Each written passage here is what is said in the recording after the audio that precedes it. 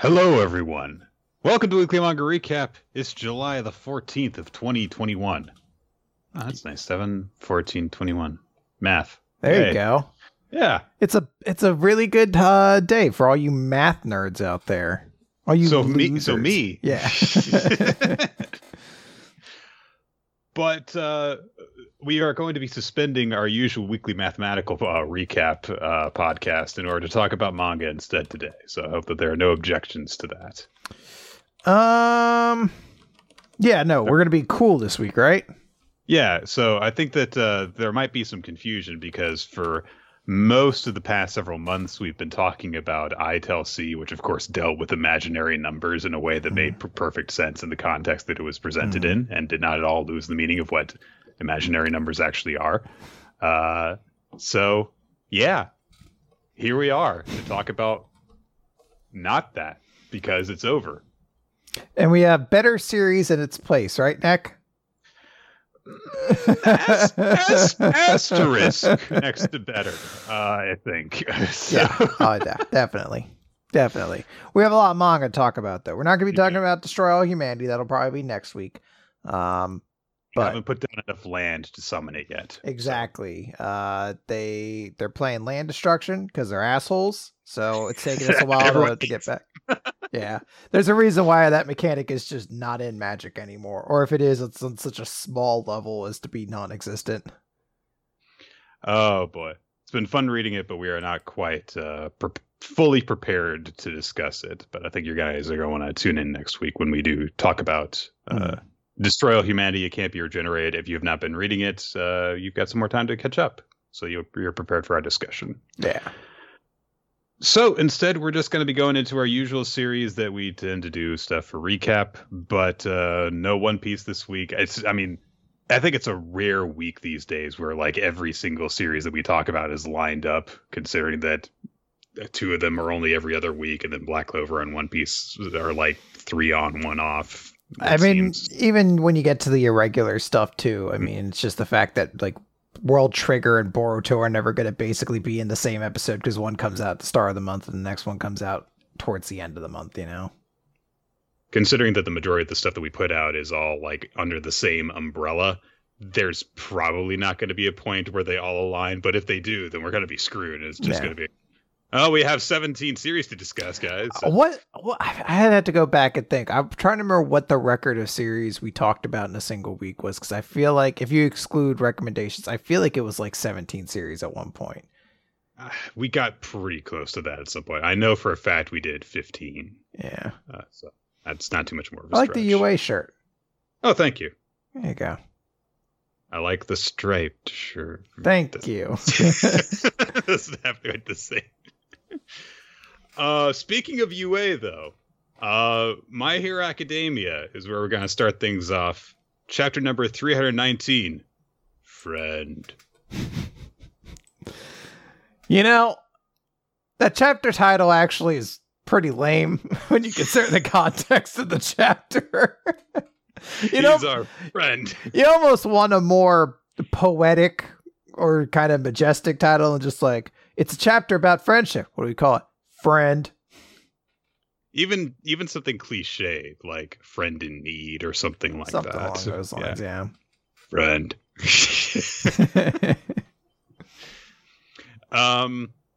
We open at UA, where we're in the 1A dorm, and this is a few days after Deku left that note for everyone saying, by the way, I'm the holder of One for All, and I don't want you guys in danger. Goodbye. I'm going to go get myself in trouble a lot.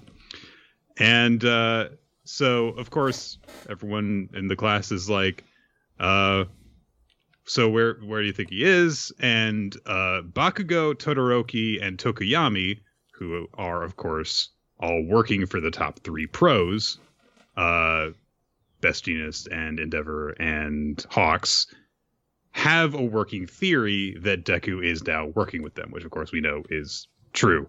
And Bakugo tears up the note that Deku left for everyone to show that he's angry because he's got to constantly be expressing anger in some form or another. So this is just a way that he can do it while still having a constructive discussion about. I was say we know the dude screams "die plaque" when he brushes his teeth, so the kid's just extra 100% of the time. He can't do anything at a normal speed. You think that occasionally, like, he delays delivering boring news until he can find some sort of prop that he can be destructive with? Yeah, probably. I feel like he's like, I gotta call the doctor's office. Or I could write a note asking for an appointment and throw a brick through their window with that attached. And that would get my point across much angrier. I've been having this weird pain in my arm. Or like, someone just like Bakugo walks into a room and then he like breaks the legs off of one of the chairs. Like, I did the laundry today. You're welcome. Yeah.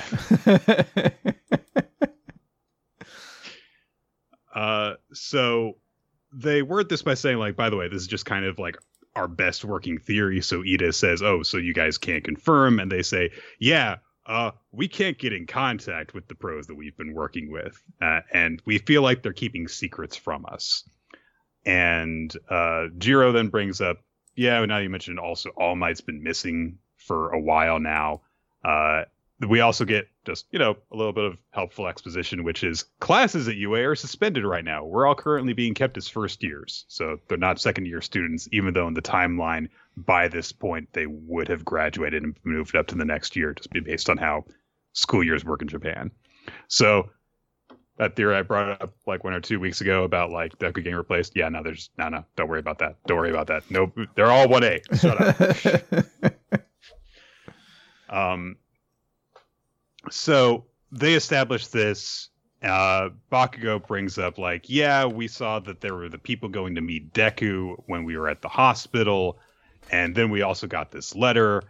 And he brings up, if he's been staying away from UA, who the hell snuck all these letters to us if he hasn't been here? It was probably All Might before he left.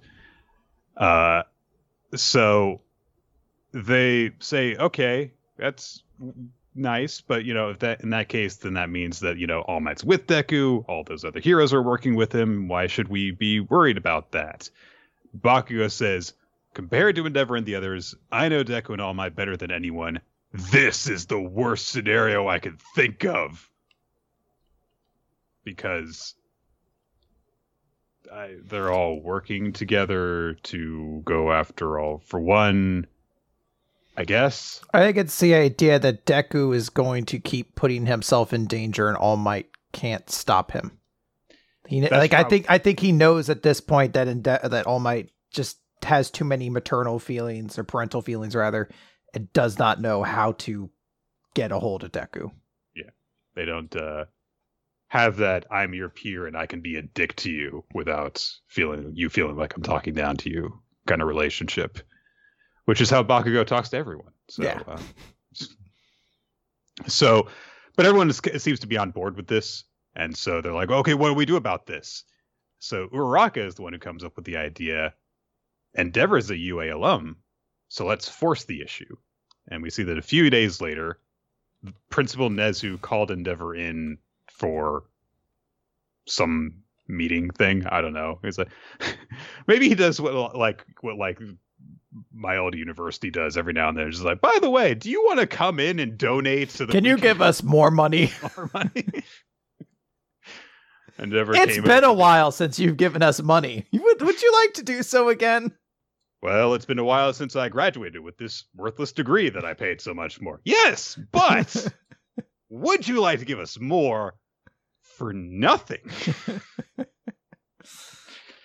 So I don't know. Maybe Endeavor came here to tell Nezu's like, shut the fuck up. Stop calling me. He shows up. He's just like, so you're promised I'll get the role of Tevye in the school's production of Fiddler on the Roof. You're promising me that.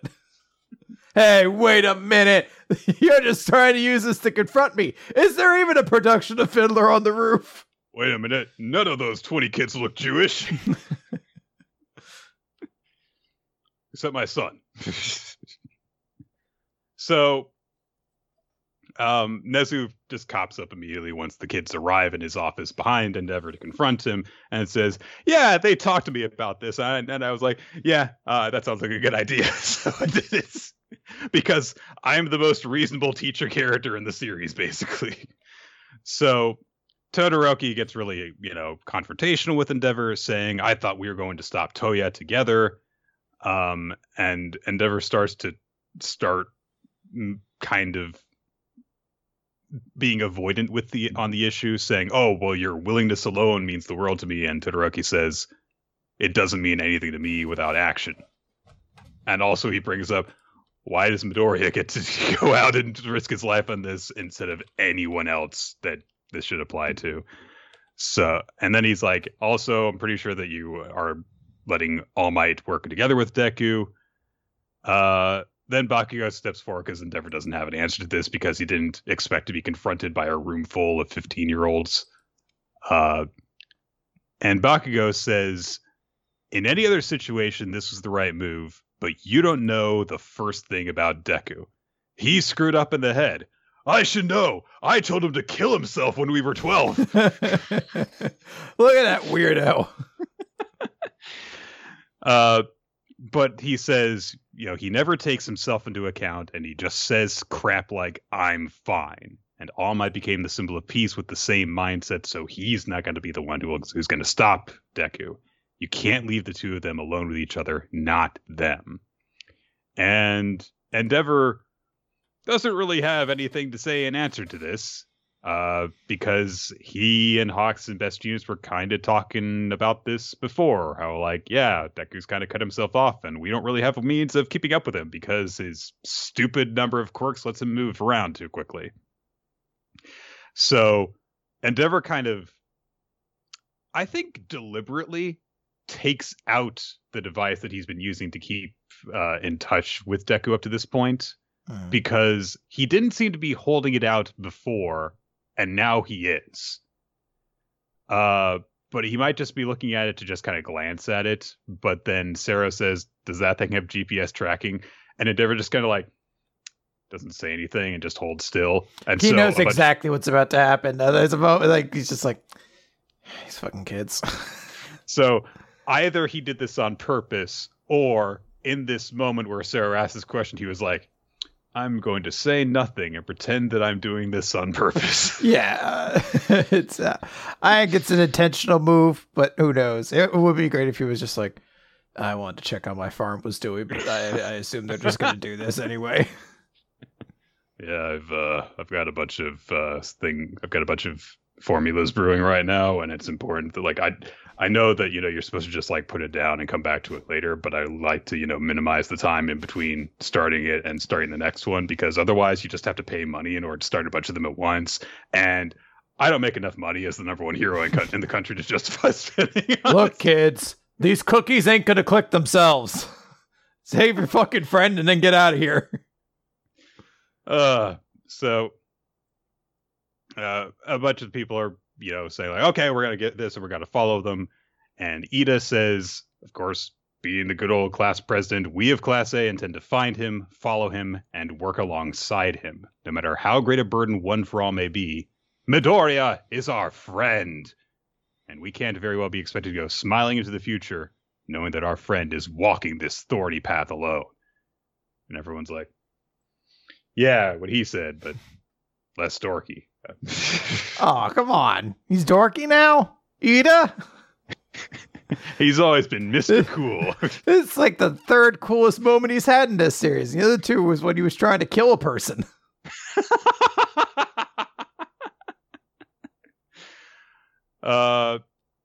Endeavor starts to warn them, saying hey, it's dangerous to go alone because of all the anarchy out there.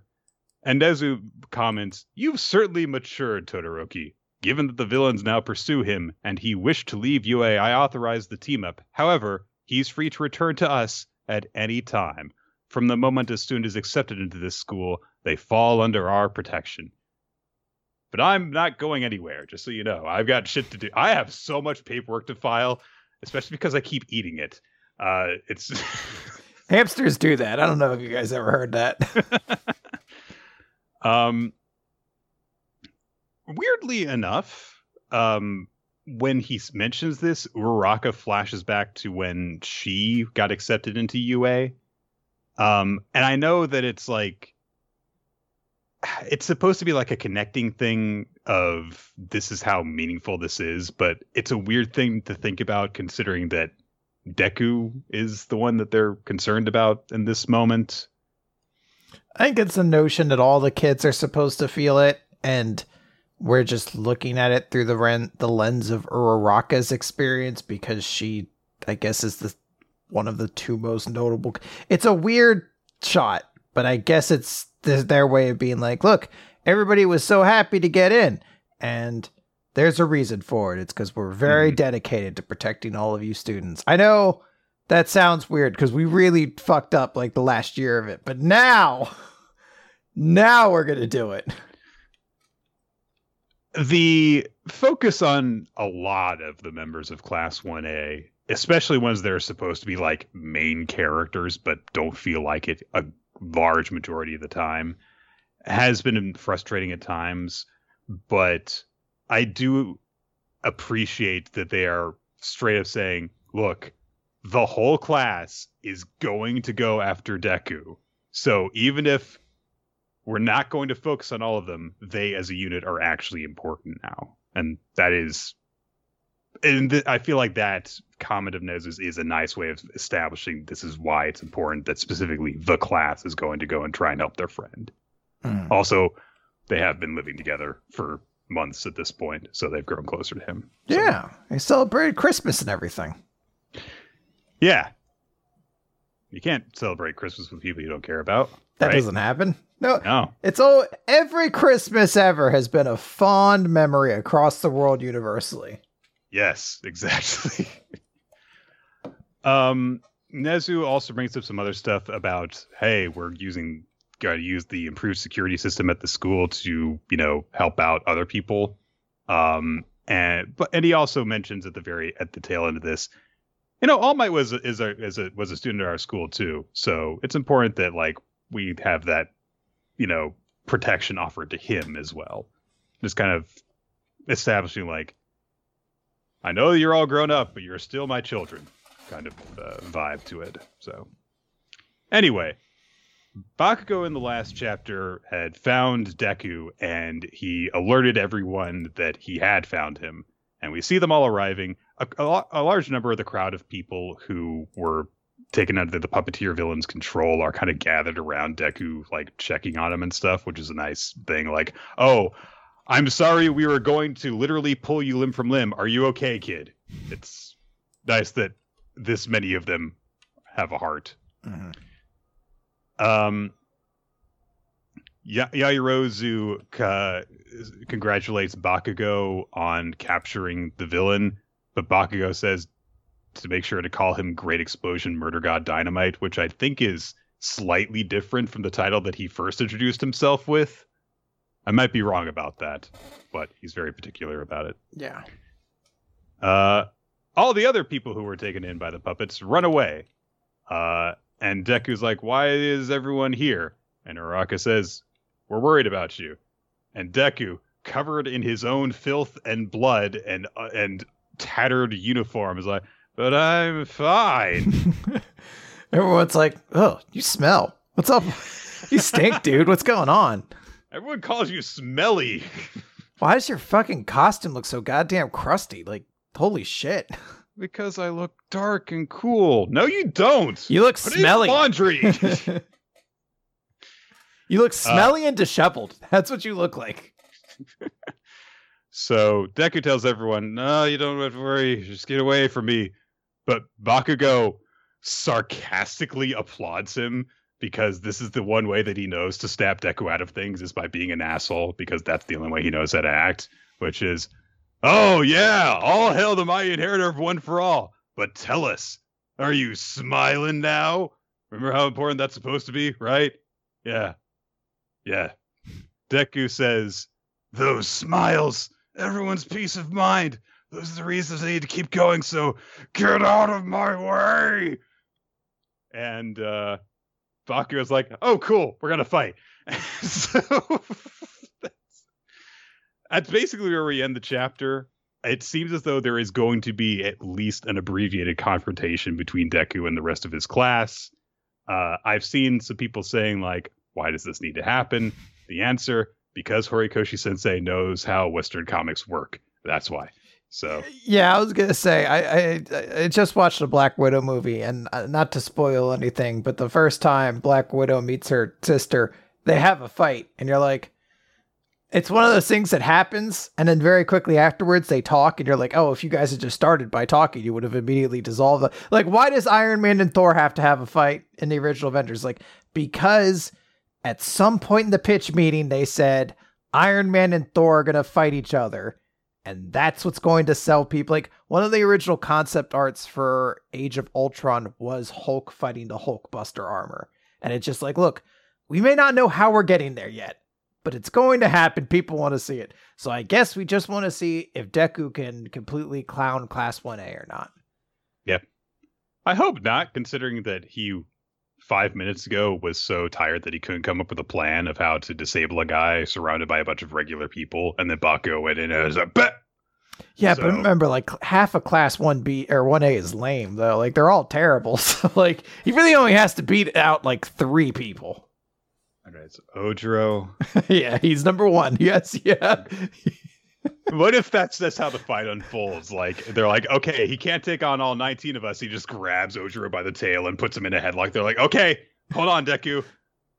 All right, we're not gonna fight you. Okay, you can go. Deku wins and just runs away. But guys, my tail. I could have taken him, with my tail. Yeah, I could grab people. Like, he could summon out whips that grab people. I don't. What does it matter? Yeah. He literally grew a tail to fight you with his Black Whip ability just to clown you. Like, he doesn't usually do that. So, like, this was one of the first chapters I read this week. Mm-hmm. And at the time, I was like, this is a pretty good chapter. Just because I was kind of excited to see all the Class 1A characters again and have them feel like they're somewhat relevant. I think after that, I read a lot more chapters. And I was like, I don't think it's one of the best chapters this week. It's a good one, but I don't think it's one of the best. I do think it's a weird tone to leave off on, because I'm like, I was one of those people that's just like, I don't understand why the fuck they're about to have a fight. Like, I know why, because Deku's a moody little twerp right now, and they need to knock some sense into him, but it's just one of those things of like, I loathe heroes fighting each other for no reason. Mm-hmm. Yes. So, if you're sick of that trope, I'm sure that this setup has got you going, why? But also, like you said, I am excited that they are actually making a big deal of like, hey, these characters that have kind of been represented as a big part of the series, but in terms of plot relevance, have never really been given that nod. It's nice to see them getting this spotlight, and we'll see how far that goes. With the upcoming stuff. All right, let's talk about Undead Unluck chapter 71, or number 71 rather, To Love. And we open with a panel from Yumi, the manga, in-universe manga that Fuko really likes. And we see that in that universe, this entire story, which was basically a giant future-telling prophecy about Andy and Fuko's relationship, is being portrayed as a guy who's okay to touch her because she has a bunch of germs. And that's the way they kind of translated the unluck ability, which is somewhat interesting.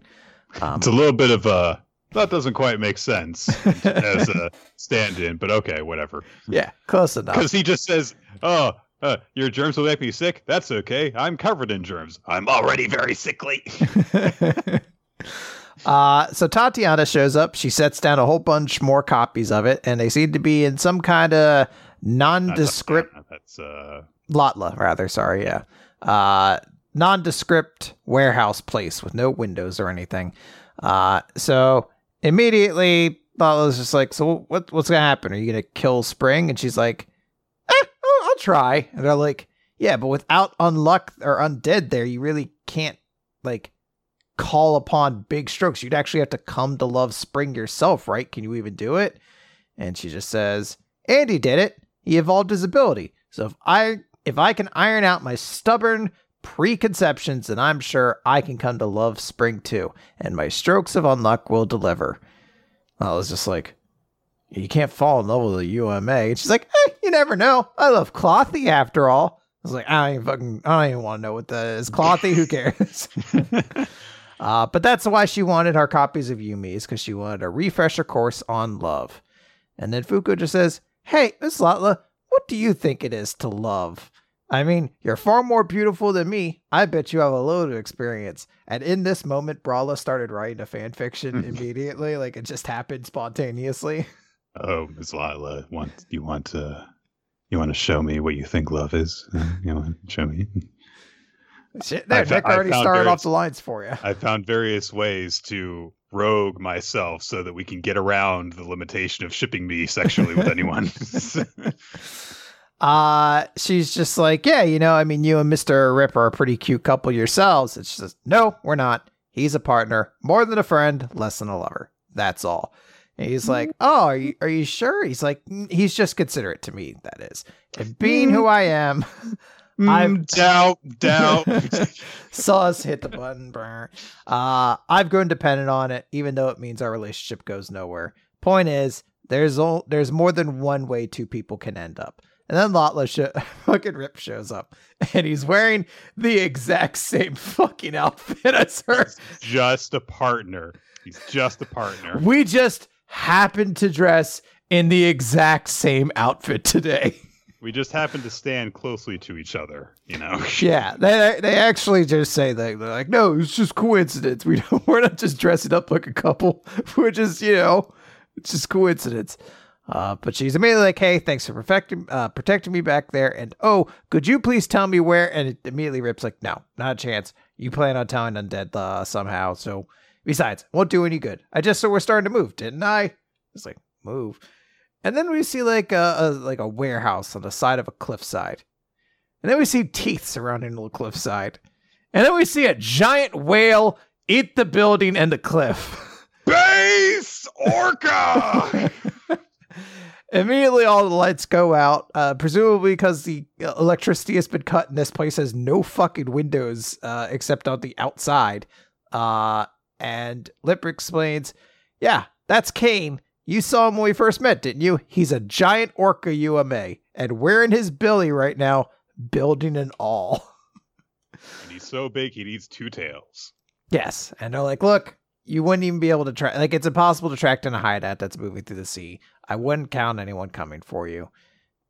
Hey, by the way, got word, the date we'll raid spring is December 24th, so you have until then to evolve Unluck. So, later on, Fuko's alone, and she says to herself, there's 3 things I need to do. Uncover Mr. Billy's true intentions, find a way to contact Union and tell them the location of the hideout and the raid date, and then evolve my Unluck ability. And she's trying to do that right now, reading all those romantic scenes, and she's just like, oh, all having swept off my feet, having my chin nudged up, almost all of that has come true for me. And now that I've stepped away, it's sinking in even more. I really am in love with Andy. And it's like, okay, we're finally, like, as we've continuously gotten closer and closer to the point of like, okay, they're just an established couple and jump right now. It's very sweet. Yeah. And she starts to even be a little homesick about Andy because it's only been a day, but she really, really likes the guy. And she says, I wonder what Mr. Andy would say right now. And someone says, you want to know? It's like, who's that? Well then, leave it to me. And it's a watch that's talking. And who should the watch be but Clothy, who is given to Fuko to go along with her. And he's a giant clock who's kind of soon right now.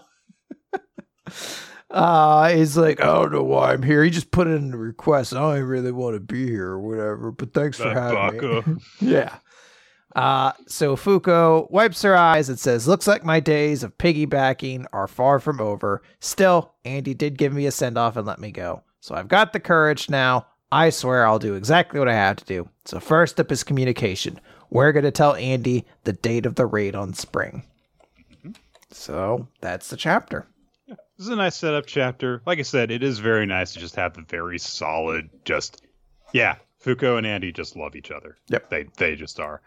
And I do appreciate that somebody has found a way to continue the long and shameful tradition of ship tease the main couple in Shonen Jump while also making them a couple. Because, of course, Andy and Fuko have the additional things that are going on between them, like anytime that they try and be physically intimate with each other is going to be complicated because of their respective abilities.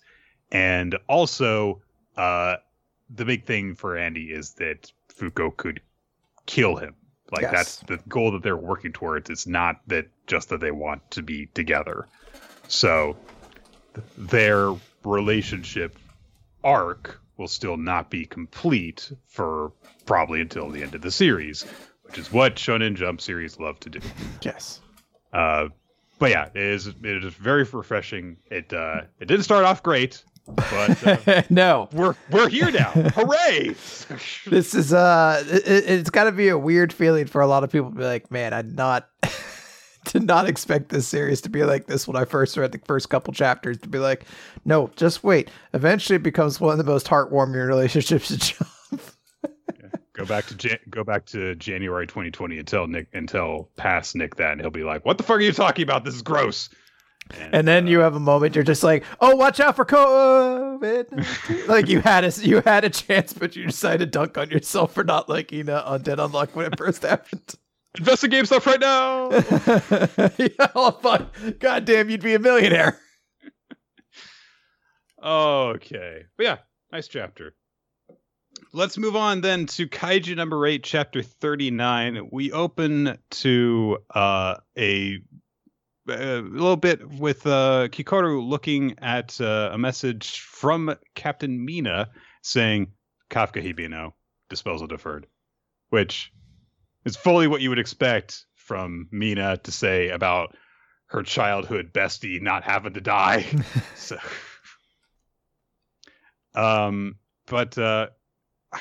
So there was an odd moment when I started reading this where I looked at Kikoru's face and I was like, oh wow, has she always looked this weird?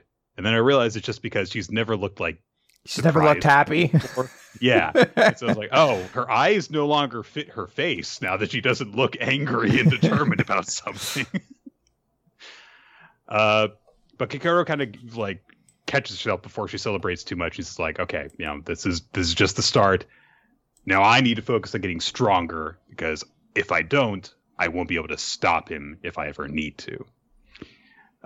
Then a large man comes into the room to meet with her. We get a full idea of just how tall he is immediately afterward, but he's like ducking through the door to meet her.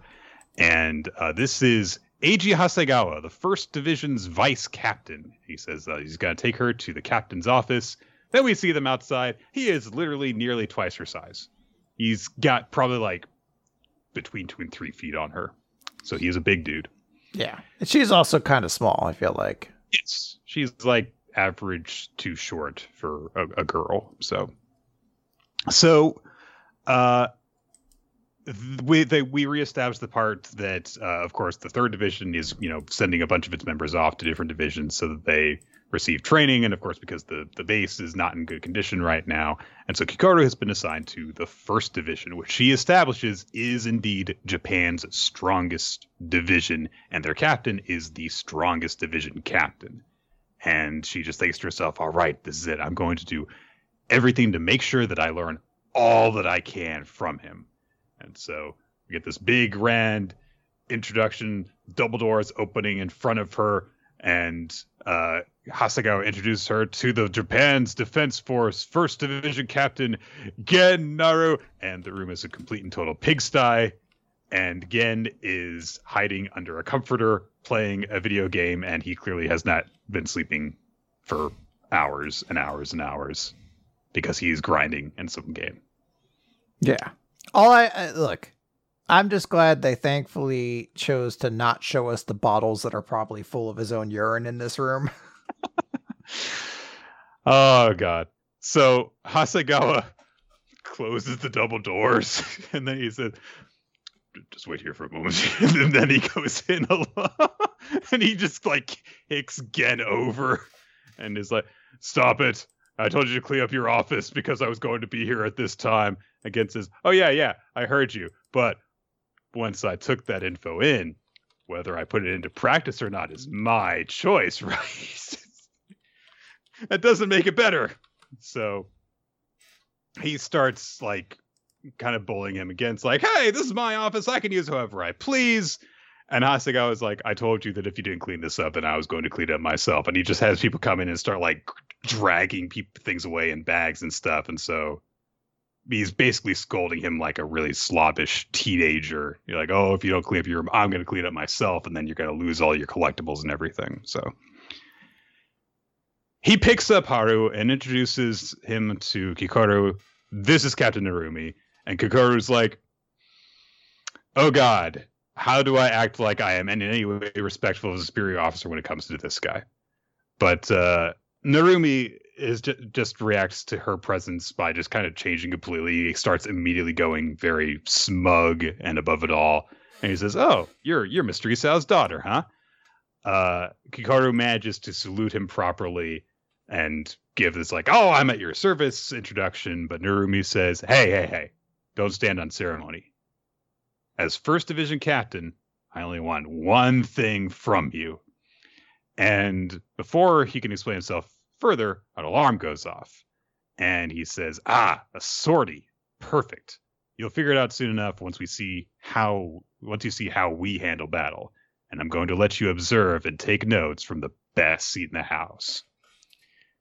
And we see that Godzilla is attacking the coastline. This is pretty much. It's Godzilla. They don't call it that, but it's a kaiju. It is coming out of the ocean. It's a lizard with spines going down its back. It's Godzilla. So, or is it beloved childhood character Reptar, who was not a parody of Godzilla? He was his own original creation.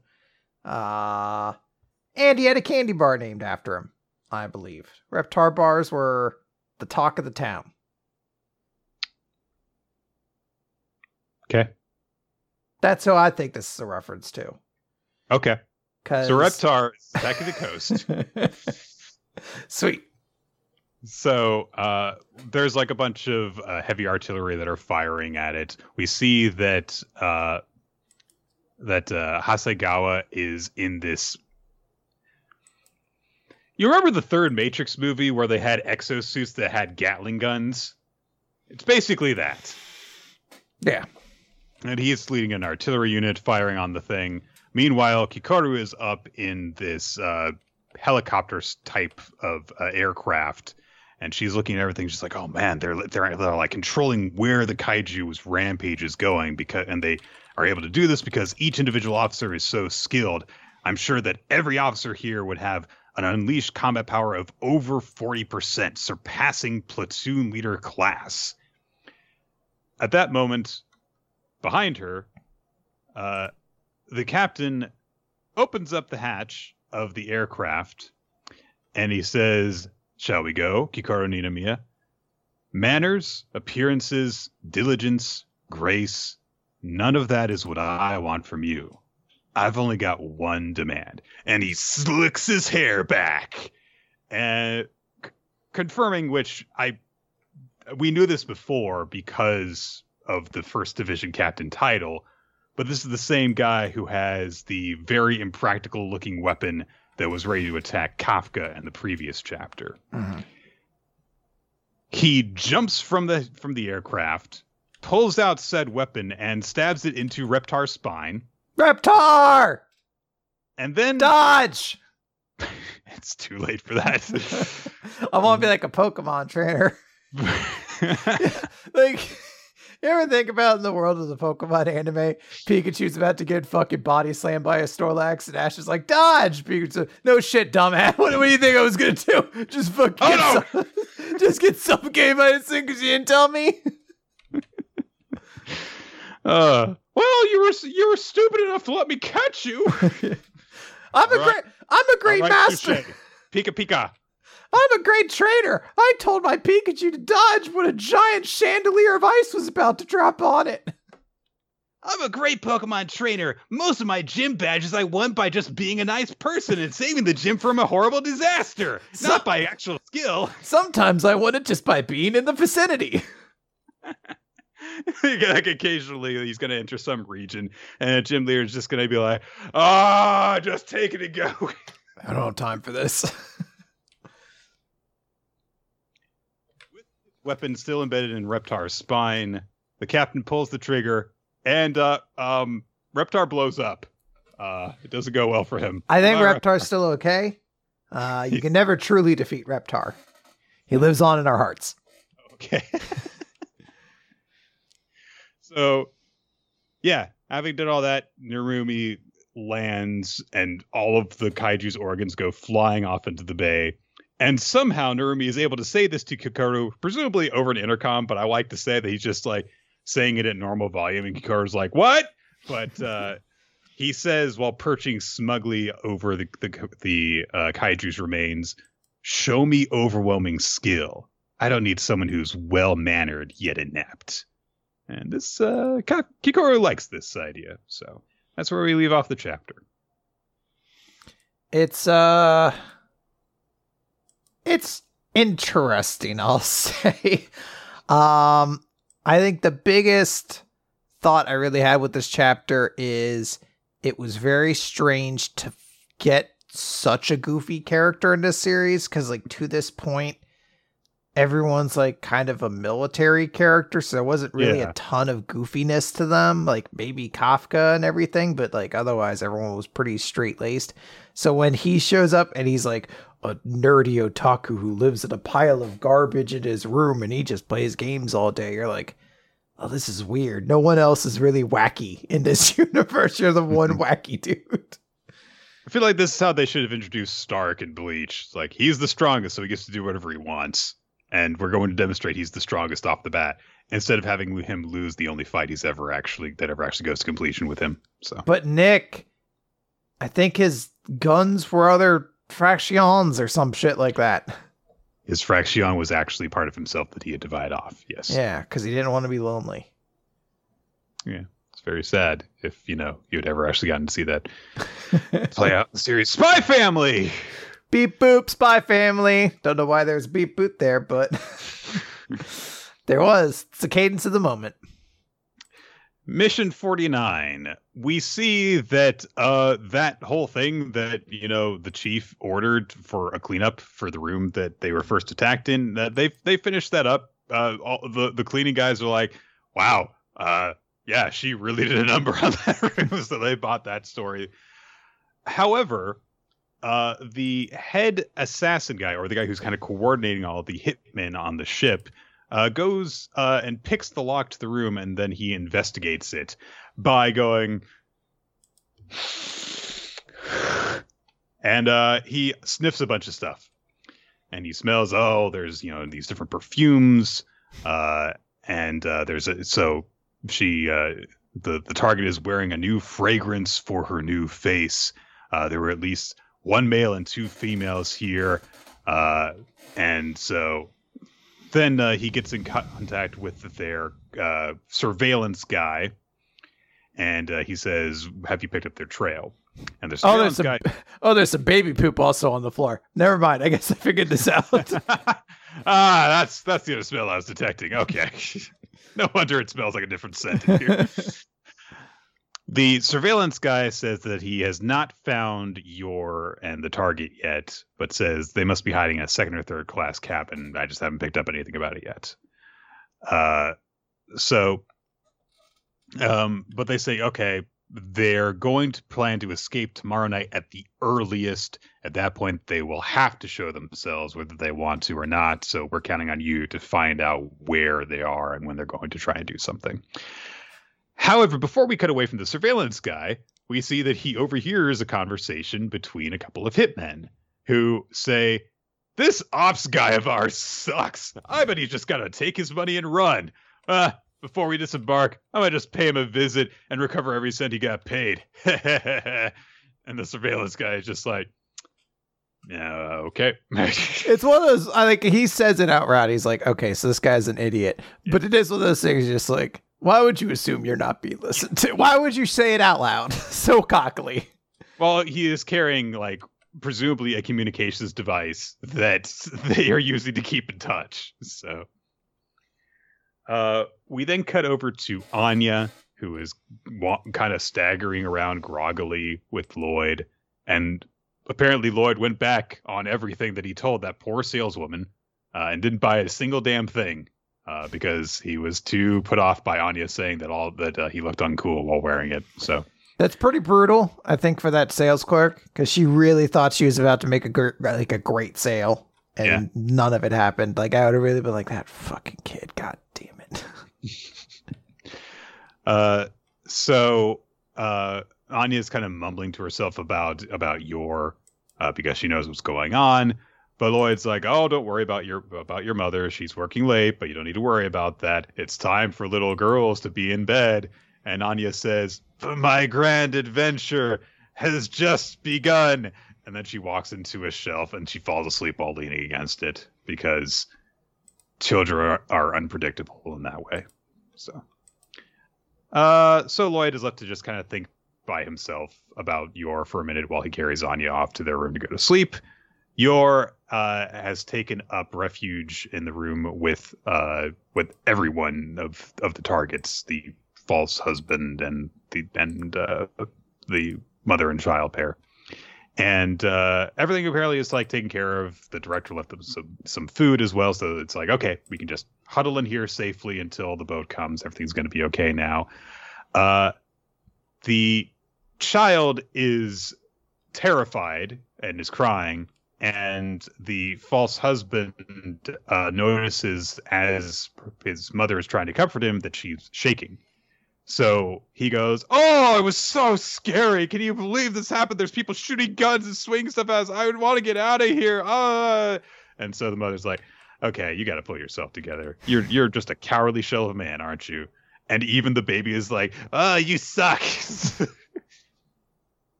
But it's a nice little subtle thing that happens because, like, it goes completely uncommented on entirely, except that the guy sees that now they're just kind of like so busy being disgusted with him that they aren't scared anymore and just happy about that. Yeah. It's a very nice little moment. She mentions to him, you didn't need to put yourself in danger. You could have just gone with the new boss. And he's like, but don't you know how I feel? And she says, what? Never mind. But essentially, just a quick little word, like, his loyalty is to her, not to anyone in the organization. So, and he mentions why, because when they were young, or younger at least, she, like, helped him out while he was starving and hungry. And so he has never forgotten that. And he mentions, because we see a flashback where he's a kid in the street and she gives him a bit of bread and she says, don't tell anyone. And he says, to this day, I can still taste that bread. And that's all the reason I need to be here with you. Aw. Sure. It is one of those things where I'm just like, I don't know. You kind of have to ignore it because you're like, I guess it's a goofy comedy, but it is like, yeah, the heroic black market that helped save this heroic gangster. Yes. He says, like, and it's okay. You guys can count on me. And then there's a tap at the door. Oh! And he's terrified immediately again. So, but it's the director.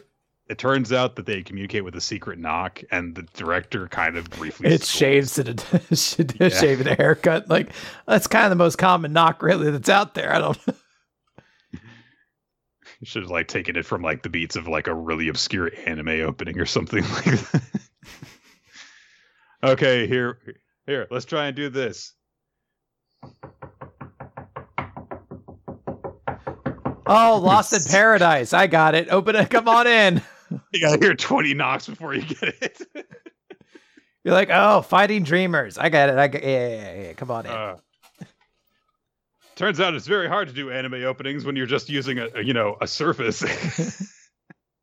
So He just says like, okay, while you guys are laying low down here, I'm going to patrol the floor. And he goes into a locker in the room and pulls out a hidden suitcase with a pistol and a bunch of like knives and stuff inside of it. And he's like, yeah, I'm going to go and whittle down some of the other people trying to kill us. Zeb, the mafia guy with them, says, "You're totally composed, even while there's all these people trying to kill you. How is this?" So the director says, "This is just what we do. The war officially ended over a decade ago, but Zeb says, huh? So this is just regular for you. The war ended over a decade ago, but I guess wars are still around here and there." And the director answers, "So long as people are the way they are, the fighting won't ever stop. We're soldiers. Whether they call it wartime or peacetime, we keep fighting for our country." War. Yeah. And on his way out the door, he mentions Dior. "Stay focused on the job, or everyone will die." That's when Konami shows it. She's like, "Way to keep up team morale. -1 point." Like, I'm not. So Yor tells the others to try and get some sleep. We cut ahead to hours later where they're all, sleeping in the beds. Yor is keeping watch just by the door. And she is just kind of like left alone with her own thoughts. And she thinks, I never did reach out to Loinanya because, I couldn't because of the circumstances. But then she thinks about her fight with the mad Rasputin-looking guy earlier and thinks to herself, when I was dragging my feet earlier, I wonder if it was because I was afraid of getting hurt, afraid of getting a wound that I wouldn't be able to just explain away to Lloyd and Anya, a wound that would have forced me to leave my family.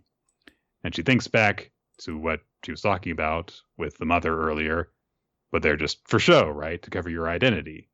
And Yor just thinks to herself, I've got to keep my priorities straight. You need to ask yourself, Yor, what are you doing here? And then we cut ahead to sunrise, and there are 20 hours left until the rendezvous.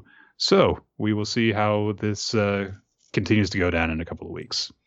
Yeah, I like the introspective nature of Yor's kind of discussion with herself at the end. Everything that's in there. It seems like we're due for some good character development for Yor at this point. So we got to see her look like a cool badass. Now I'm kind of looking forward to seeing her have some introspection in her life, and I think that's probably the part of this I'm most looking forward to. Yeah, we've gotten some good stuff from this arc, and I'm really glad that we had this unexpected but very welcome change from the last couple of chapters, which were either very heavy on the action or very heavy on the comedy, or a combination of the two. And now we just got this very quiet, let's take a moment to breathe and check in on why we're supposed to care about some of the characters involved here. So, well, absolutely.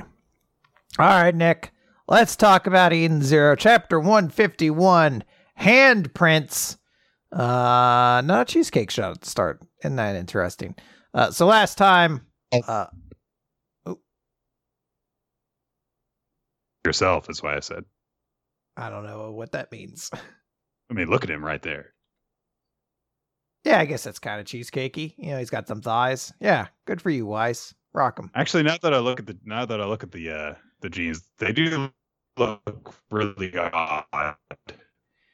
They might be like jeggings. They might be like that combination. So I think that's probably what's going on. So last time it turns out Weiss could also be. All right. So last time Weiss, I think we might be a little bit out of sync. Yeah, we're a little bit. So Weiss revealed that he could use overdrive, and Nisei is like, "You could use overdrive. I didn't sign up for this. Time for a tactical retreat." And Weiss starts to go after him, but then he's like, "Oh, this power uses up so much more ether, even more than Arsenal. Fuck it, just let him go."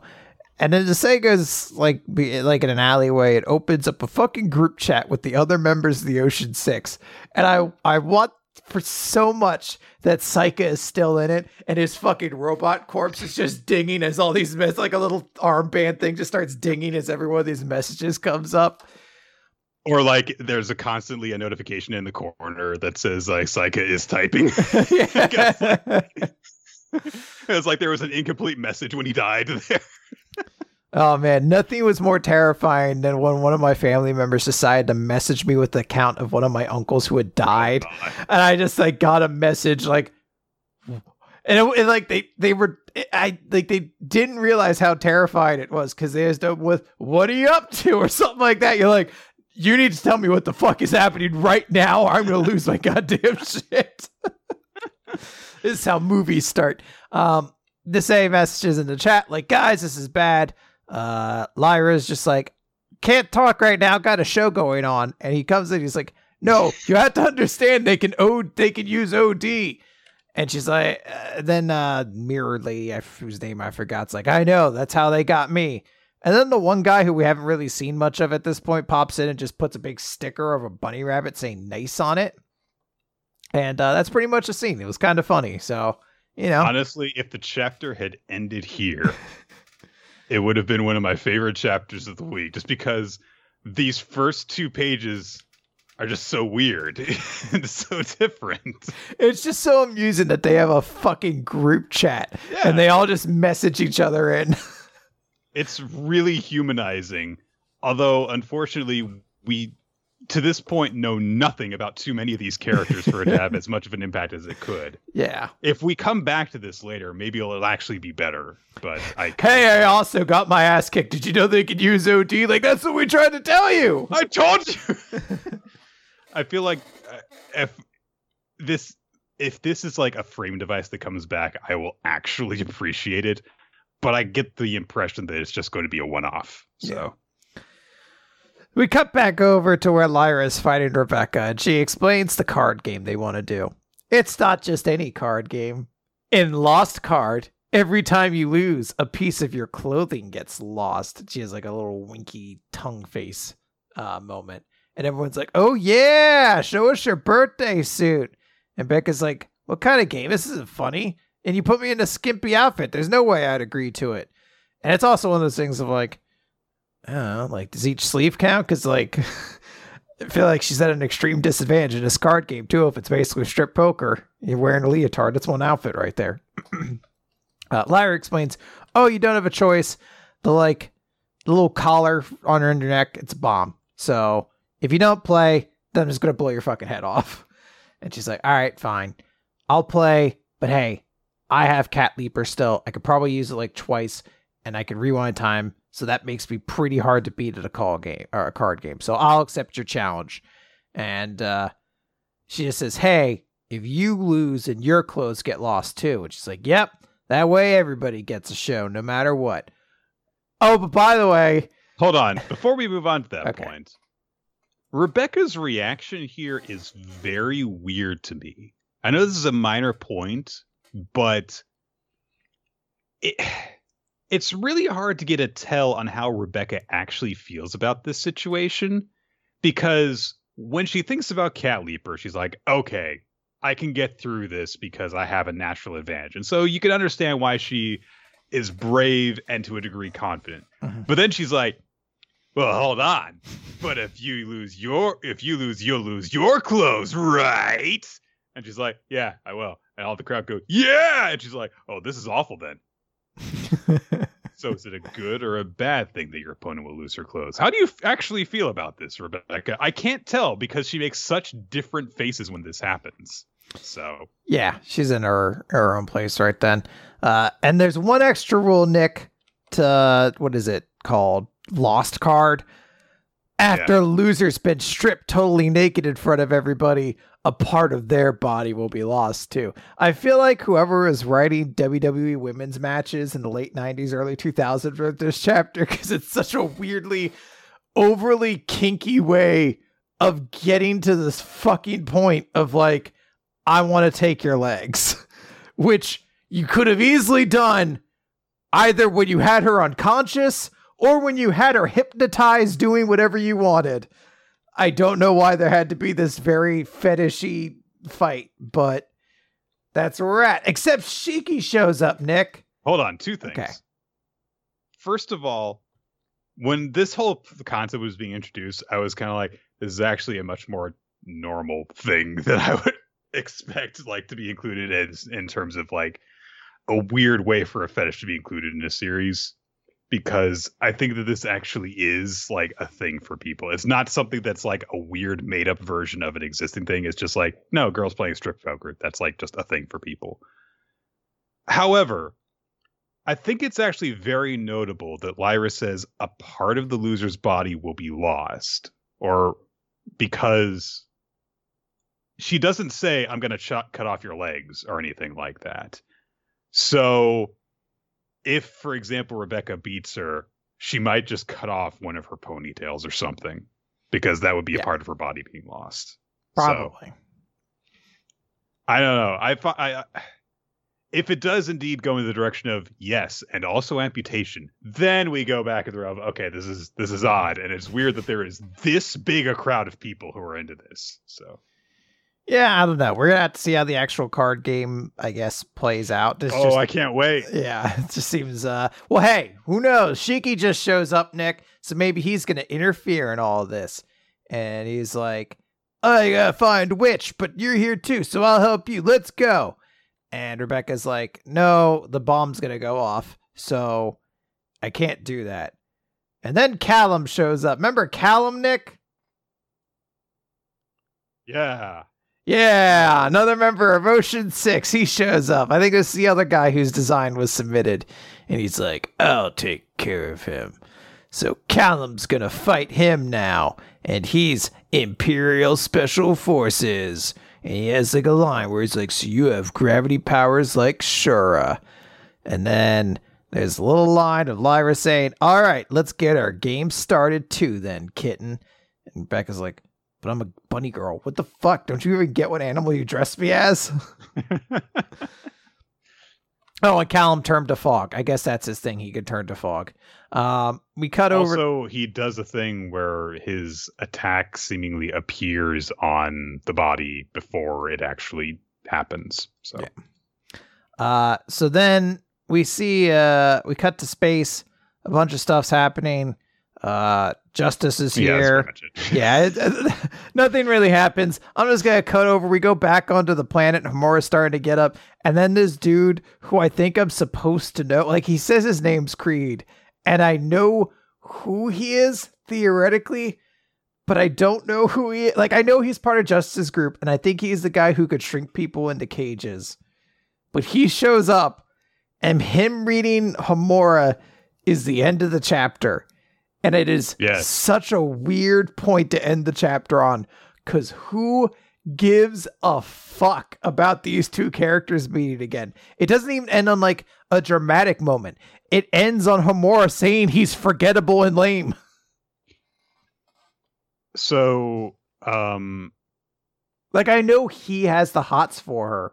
Yes, that's basically it. That was established before. He was like, oh, I see her in the cage. She's so hot or whatever. But I do. Why is this the end of the chapter other than to just dunk on him by calling him forgettable and lame? So, given the way that Hiro tends to write male-female romantic interests, I'm going to say that he is going to actually be a recurring character primarily because he's Homura's love interest now. Probably, yeah. I mean, this character feels like he'll show up. I would honestly be willing to put money on it. Like a pizza bet, Nick? We would have to define the actual constraints of it.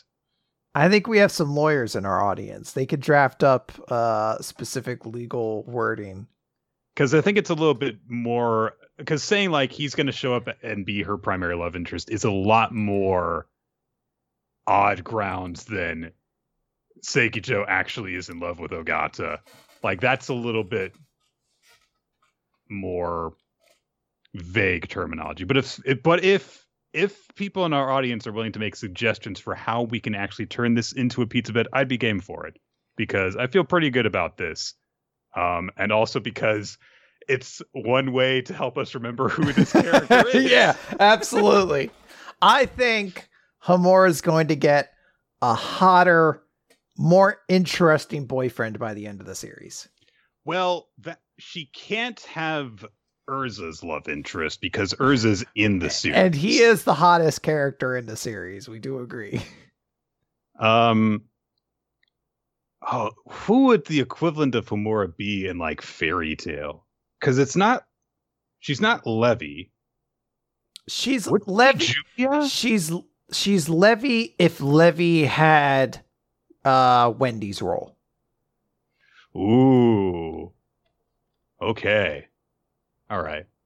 Well, yeah, but honestly, guys, if some of you have ideas for how we can actually work this, then sure, I'm game for it. And yeah, that'll be the most consequential thing that came out of this chapter because Nick, what are you talking about? We're getting a strip card game match battle thing.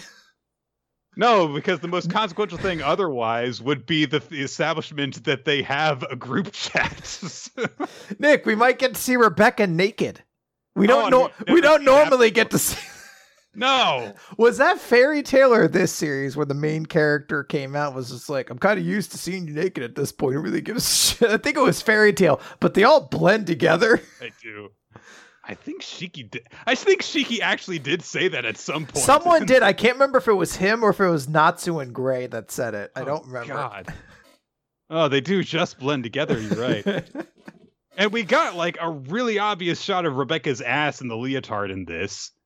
Oh my God. Okay, let's just move on. So, Chapter 3 of the Hunters Guild Red Hood of Werewolves and Hunters. So, last time, Vatos was, or Velo, no, it's a weird name. I'm never going to get it. Velos had cornered the other werewolf that was in the group, the smart one who was hiding out amongst the people who were taking shelter from. Hang on, let me just quickly pull up their names. So Dodo is the skinny werewolf. Naraoya is the one that was serving as the distraction. So we get a flashback to establish how we got to this point, with Grim saying to Velo, "Hey, you should be able to actually pick out the werewolves in the crowd. They're probably younger than the one that we fought before." And Velo's like, "Well, how can you tell?" And Grim says, well, because Velo actually does suspect, is it because of the bite marks on the bones? And Grim says, the werewolf we hunted had no teeth. Back in the hut, the mayor's bones showed signs of being gnawed on. And there were 2 different kinds of marks, which means that there are at least 2 more werewolves in the vicinity that were probably the 2 that were watching us. So, fair enough. And Grim basically counted on Velo's ability to spot the person hiding in the crowd because she basically essentially predicted that Dodo would do exactly what he did. Velo doesn't like this idea because they're going to use the townspeople as bait, which Velo really doesn't like. And of course, it could result in one of the villagers being eaten. But Grim says, we're not going to let them be eaten. That's part of the contract. We're going to keep them safe. But I don't have the ability to pick out a werewolf in disguise from a crowd of people, but you do.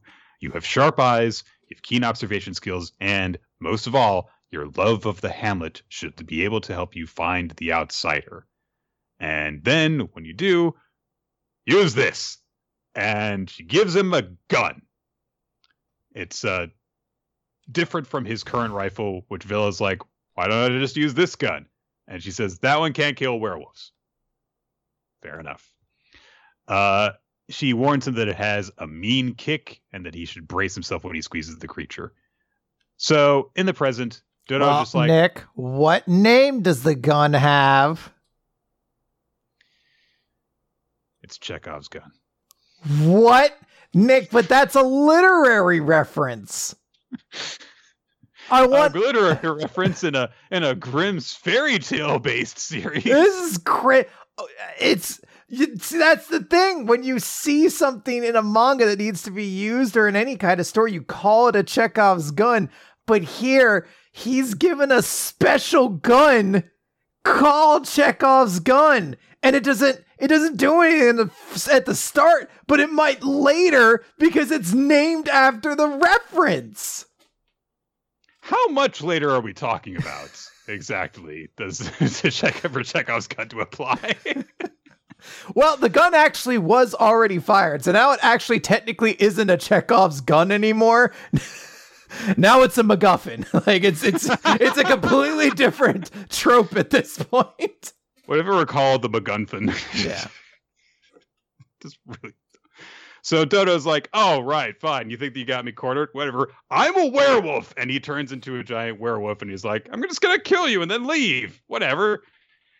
Velo warns everyone to run away, of course, and Velo shoots the gun at him. And yeah, it's got a really nasty kickback. It blows Velo through the wall and out into the open. So Velo's like, "That hurt, but at least I've got his attention, and I can still stand.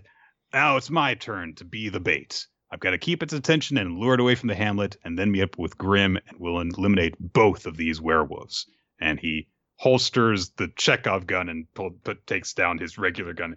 This guy needs an extra arm in order to handle this much equipment. He's just a little kid. He only has stubby arms. So, then Dodo hears a noise because, oh yeah, Grim's been beating up Naroya this whole time, and she deposits his very, very broken, bleeding body right in front of Dodo. And then Grim is like, "Also, I'm perched up here." Because, and she, of course, has been bashing Naroya with the steeple bell just because Naroya says, "She's crazy! Help me!" And Dodo says, "Look at you, Naroya. You're a wreck."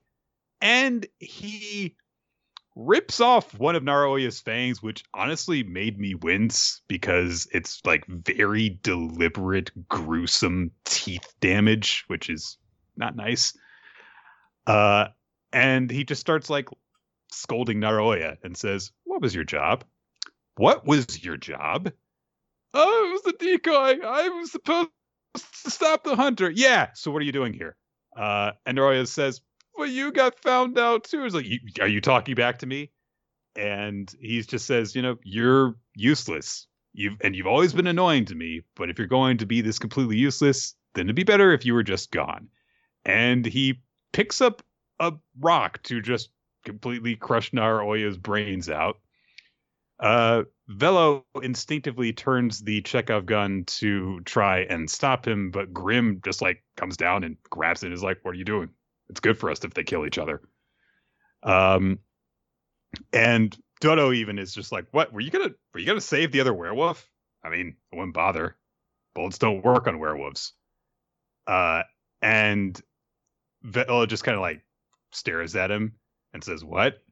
And Dodo says, "Oh, yeah, sure. Okay, I'm going to kill you all, so I'll go ahead and exposit some information because this is information that the viewer will appreciate having about this world." So, werewolves can shift from human to wolf, which comes from our muscles' ability to regenerate. And that also lets us regenerate from wounds. If you shoot us, if you stab us, we just regenerate. And that's what makes us so monstrous. And I'm just telling you this because I don't care. I know you can't stop me. But here's the other thing about muscles. They're made from fibers. If you move around or a lot and get cut, then the fibers rip. And then when you rest and heal, they heal up bigger and stronger. But what if you do that over and over again? You rip them, you heal them, they get stronger. Do that over and over, and the muscles get bigger. And then what do you think that happens? This. And his head like a doesn't big fit teddy. his body. He's a big teddy bear. Look at him. He's honestly a lot more. He's, yes, much cuddlier than he was before. Yes. He says, however, we aren't immortal because every werewolf has a weakness, the heart. And he rips out Naroya's heart. It's called the heart. So, and then he squeezes the heart and it ruptures and he presumably Naroya is just dead. And this really pisses off Velo. And Velo and Grim's just like, "Come on, they're killing each other for us. What are you doing?" And Velo says, "I can't forgive him for what he did, though. The other werewolf cared about him. They were brothers, but he killed them. He killed his own family." And again, Grim says, "Why does that matter? We're trying to kill them." And Dodo comes charging down towards them saying, "I'm going to eat you and save my hunger." Grim tosses out a few smoke bombs. They're shells that are called gas shells. And they also have a weird smell to them and stuff. And she gets Velo up onto a roof. And Velo's like, "I'm going to get him. Grim, what do we do?" And Grimm shuts him up by like reaching over and pinching his mouth because she doesn't know how to interact with people, presumably. And she says, "You're going to take him out alone. You said yourself that you want to protect the Hamlet, and once I leave, you're going to have to do that on your own. So you come up with a plan. If you want, I'll be bait for you. But don't tell yourself you're going to get him. You've got to tell yourself that you'll eliminate any werewolf to protect the Hamlet, no matter who they are. Give up on this righteous anger nonsense. It serves no purpose. Hunters aren't concerned with justice. Don't think of yourself as a hero. Don't act out of what you believe to be just. A hunt is a battle of wits between you and your prey. If you truly wish to protect something, stay calm, think, observe your surroundings. If you can pull that off, then you can find your prey. You can tease it out.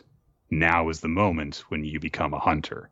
Except now is not the moment you become a hunter. That will presumably be next chapter, because that's the end of the chapter right there. So,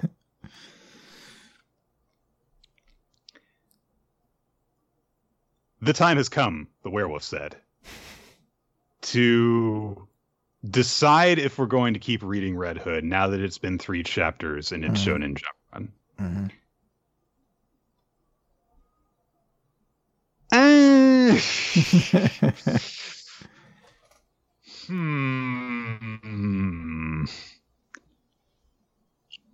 I don't know.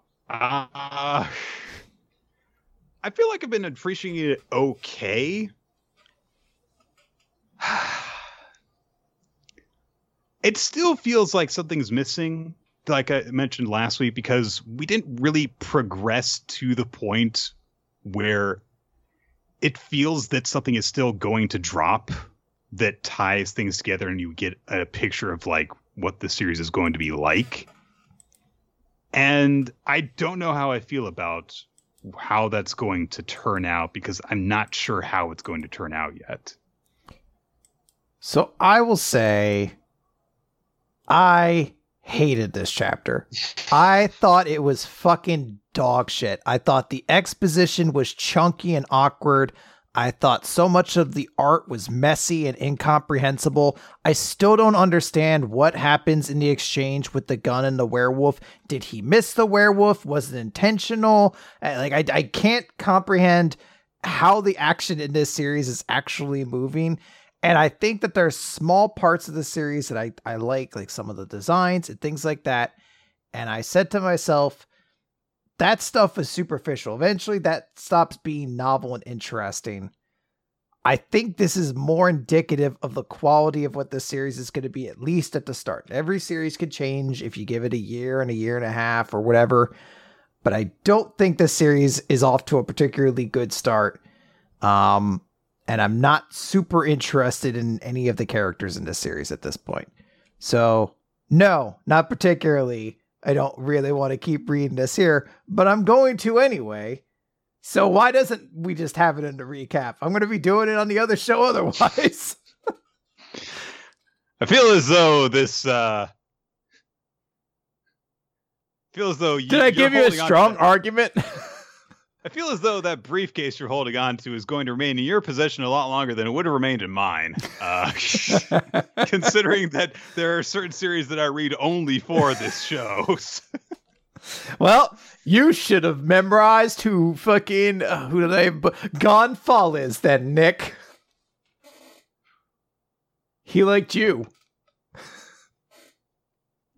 I've already forgotten who that is.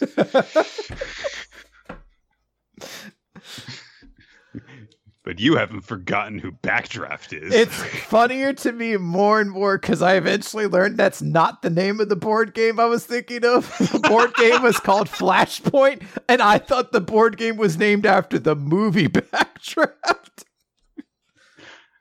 That's a much worse name. Okay. All right. Fine. We'll keep reading it, and we'll see how that changes. Honestly, maybe it'll just get to a point where we're just like much more quickly. We're just like, oh, they've just got nothing, and we'll change our minds. But we'll see. So fine.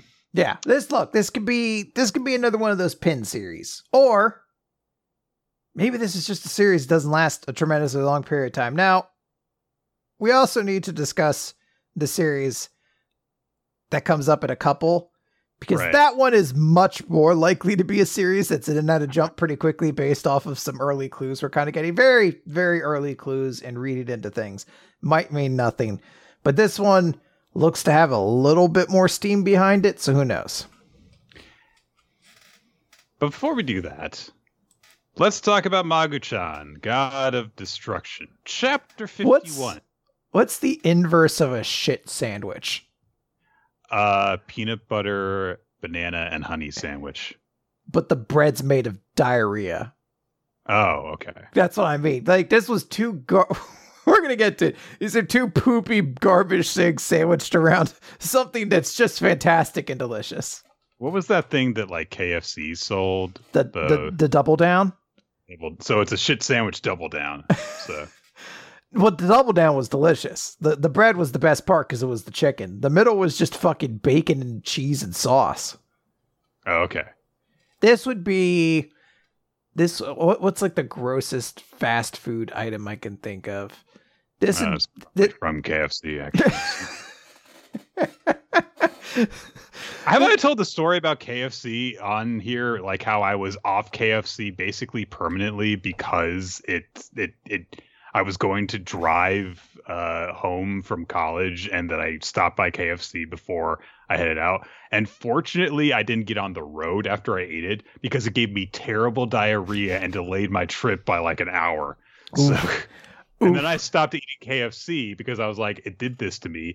And then every time that I've occasionally had KFC since, I'm like, why do people like this? Because we're garbage people, Nick. We like garbage. We put it in our mouths. I was talking with a friend the other day about Taco Bell, and I was just like, yeah, no, you don't get Taco Bell as a good decision. Like, you get Taco Bell because you're like, it's 1 a.m., everything is closed, I don't like myself, but I'm hungry. And then you get Taco Bell and you eat 7 burritos for $4 and you fucking hate yourself. Every step of it's awful. But I'll defend it till the day I die. My secret 11 herbs and spices, 10 of which are salt. Just all salt. All right. We get a brief recap of the thing that happened last chapter, which is that Muskar unleashed a new pillar that's put all the people of the town to sleep. We also get a little bit of a look at Yuika and other friend who's not as memorable as Yuika as they're having dreams about stuff. Yuika dreams that she can fly because she's an energetic kid. The other girl dreams that she's been abducted by aliens because that's her one character trait. So we get a look into Ruru's head, and of course she's like going fishing with her mom and dad, and she like actually says like, "Are you sure you're okay that you can be up, Daddy?" And he's like, "Oh yeah, I've been feeling good lately." It's like, "Oh, he fell sick and died." Meanwhile, Magu-chan's first battle with Muskar didn't go so well, but BS helped him out, and he's riding around with BS, and he says, "Oh, we must acquire provisions with haste, BS." So he's got to get his strength back. Muskar is looking around, and he says to Nosukoshu, the sleep pillar, "Why is that dog awake?" And Nosukoshu says, "I did as you told. I brought the lowly humans happy dreams. You didn't tell me anything about anyone else." You didn't say shit about dogs. Nothing in the rule book saying dogs can't stay awake afterwards. It was the Airbud rule. They got him again. You always have to think of the technicalities of these things. Include dogs in everything. Everything. You think that like that should be like a thing on like trading card things? Like someone's just like, no rule saying dogs can't vote. And you just bring a shit ton of dogs to the polling booth. Oh god. So Muskar is after Magu, and we get a little bit of narration saying that Muskar can of course force coincidences to become certain. The root of that power comes from Muskar's ear-like instruments, which have extreme perceptive abilities. By understanding the probability of all outcomes around him, he can discern the potential of what may occur, and with a small amount of force can push it to lead to a desired outcome. So he has probability sonar earrings, basically. So Magu makes his way to the restaurant that Neputaku is open. And we get this little bit where Neputaku, hey, he opened up the restaurant. Yay, he did it all by himself. But he says, there's no customers. Oh, well, I prepared everything, but at this rate, everything's going to go to waste. And then he gets really self-conscious for a second. Like, did I do something wrong? Is no one coming in because I'm the one who's running the shop? It's such a painful moment to have that anxiety and be like, no, Neputaku, you're wonderful. You're gorgeous. You're doing great. Like, I feel like the Gordon Ramsay meme when it comes to Neputaku and fucking Uneris, where it's just like, fucking donkey, and it cuts to me with the Neputaku, and I'm just like, you're gorgeous, my precious child. You hear that? That's wonderful. It's wonderful. Perfectly golden. If you ever want to just cry, look up the thing about the season of was it Top Chef? I think it was, where the winner was a blind chef, and he was really, really, really nice to her, and he was showing her how she could tell that her cooking was great. Yeah. So yeah. Neputaku, however, is really pleased when the doorbell rings. And Magu comes in with BS. And he's like, yay, customers! Wait, it's you? And Magu is like, offer me provisions. And Neputaku says, I'm not feeding you! You don't have any money! He's got a point. Yeah, he can't lie.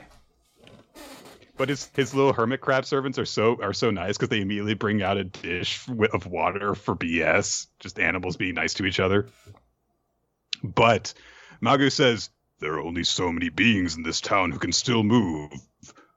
Please. Well, Magu was actually nice. Aw. Yeah. So we cut forward, and yeah, Neputaku has gotten some food ready for Magu, which basically amounts to letting him bathe in a cooking pot. Pretty much. And I guess just absorbing stuff like a sponge.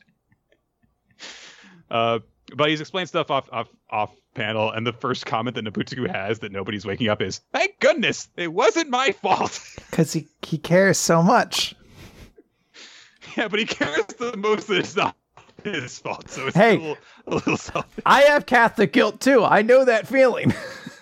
The moment you can feel vindicated from anything that even should have no reason to connect to you, it's a relief. It's a great feeling. So I didn't cause that earthquake. I thought I had my dryer on too long and I might have caused it. I mean, consider that you've got like preachers out there who are saying stuff like, it's like gay people caused the hurricane, and you're just like, what if I caused the hurricane? It was me? But like, yeah, it wasn't like anything like that. It was just like, oh no, they put on the wrong clothing that day. So Magu hatches a plan, which is a much smarter, less direct plan, which is we've got to find Nosukoshu, who has concealed herself within the mist, and Muskara won't let me near her. That's where you come in, Neputaku. I entrust my morpholactic forms and my minion BS to you. Bring them with you to capture Nosukoshu of illusions. With BS's sense of smell, he is sure to track Nosukoshu down. And BS is like, woof. All determined and loyal and stuff. But when asking if Neputaku is up to the task, Neputaku says, I guess I don't have a choice. It's a big problem if there aren't any customers. I'm going to bill you for this later, Magu. You're going to pay. This is a lot of food. But then Neputaku says, I think you came asking for my help. Have you finally acknowledged my ability? And Magu says, I have never underestimated you. Aww. You just... you could take it's a little bit like, wait a minute. Kind of backhanded in a way, because it's like, oh no, you didn't seem to really be too threatened by me at the start, because you were just like, no, I know your level of quality. It's always been like that. But I choose to take it as the good version, where he's just like, no, I've always respected you. So they go outside and prepare to hatch their plan. Neputaku is like, all right, let's go, mutt. But of course, Muskara arrives on the scene and says, you're not going anywhere. Don't stick your nose where it doesn't belong, Neputaku. Do you want to get blown away again? But Neputaku says to BS to go on. I can't let him catch you. Muskar goes to stop BS, but Neputaku says, if you want to get past here, you'll have to get through me first. So Muskar makes the sign of the restaurant fall on his head. Aww. So Neputaku falls to the ground, and Muskar says, you're no match for me. Your power of madness and control of the psyche will not work on supreme beings, just as illusions have only a weak effect on us. Bring out Magmanuik. I know he's in there. Even if he's regenerated, I cannot lose. So Neputaku says, well, I don't get it, though. Once you have Magmanuik, what do you plan to do? And Muskar says, I will put a stop to everything. I've seen the errors of lowly humans too many times. Over and over, as long as they have free will, they will continue to err, and I cannot stop those errors on my own. Magmanuik is the ultimate being, feared even by his fellow supreme beings. We should join forces and with him as our leader, rule the world! Though we won't be needing you, Neputaku. You, who doesn't stand above lowly humans, but instead works for them, are a disgrace to the gods of chaos.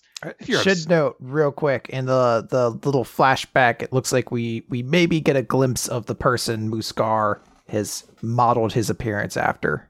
Yeah, it might be that the heirs he's speaking of are the ones that caused them to experience hardships. Yeah.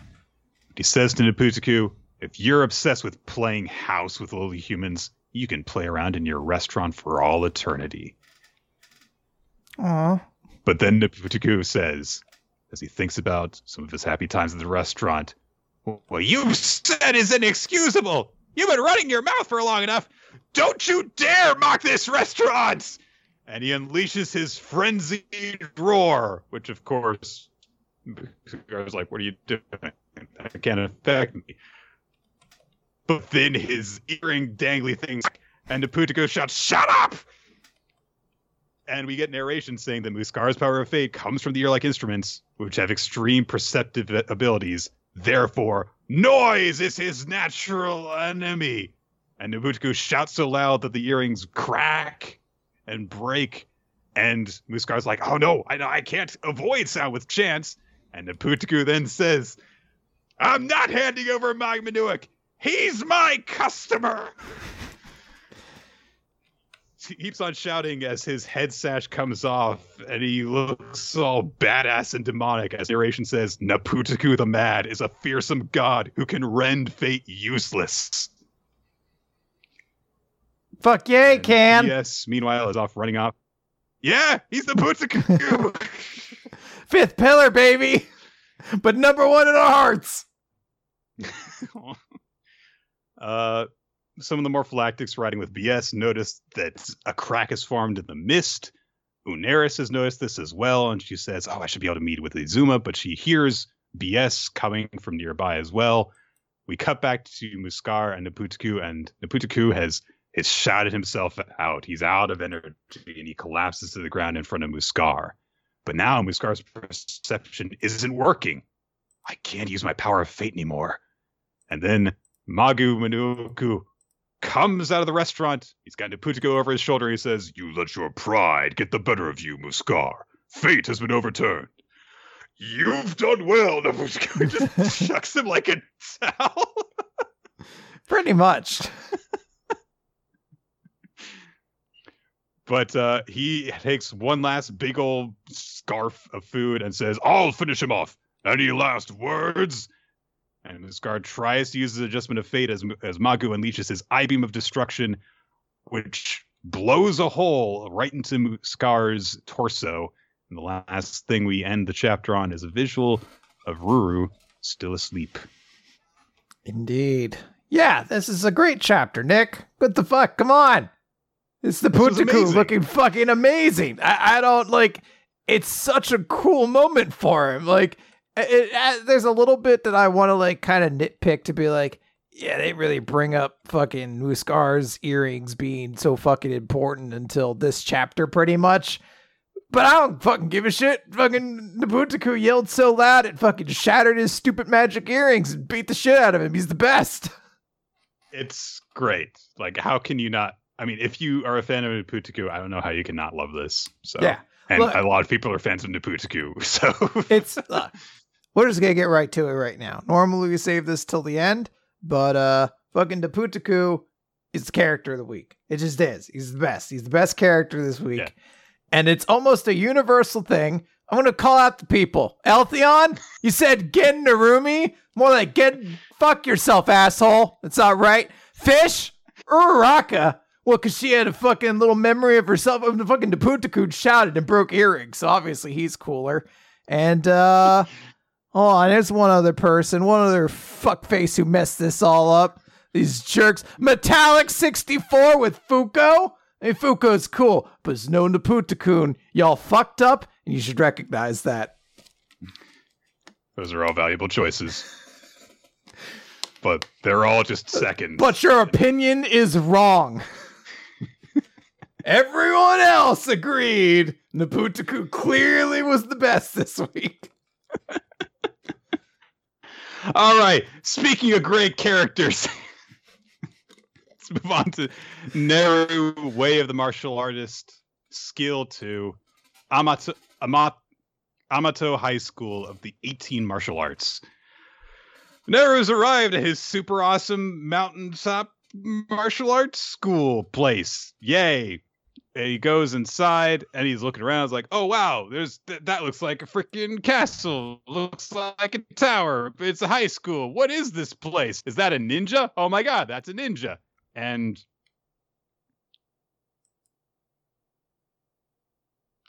no. She tells him. Don't worry. But yeah, that's my friend. It's Lady Face. I believe that's her name. Yeah. Tengu Mask Girl. We get a flashback to when they had finished up their spar, and she says that this place, it deals in the 18 main martial arts in Japan. If we get really specific, there are more than 18. So I just lied to you. No, Nick, it's because you get very specific. It's like, hey, we're going to start with 18. This series runs for a couple years, though. We might need to get a couple more in. Oh, shit.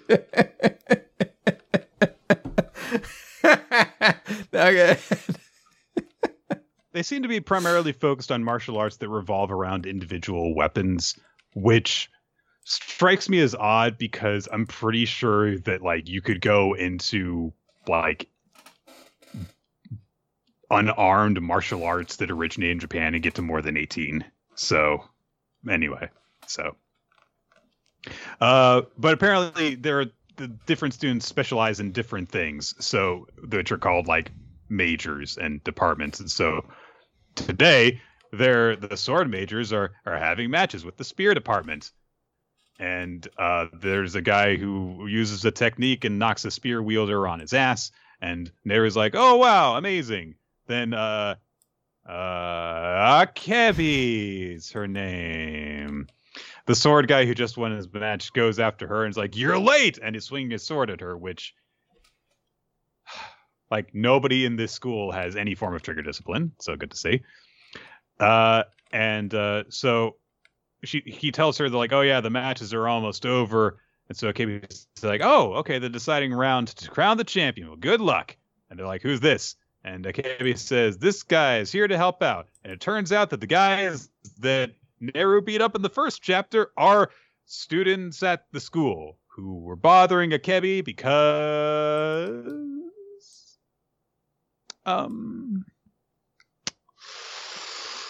we're gonna get a great look. 17. There's gonna be a couple arcs. We're gonna ground ourselves with some characters, and then we're gonna go back.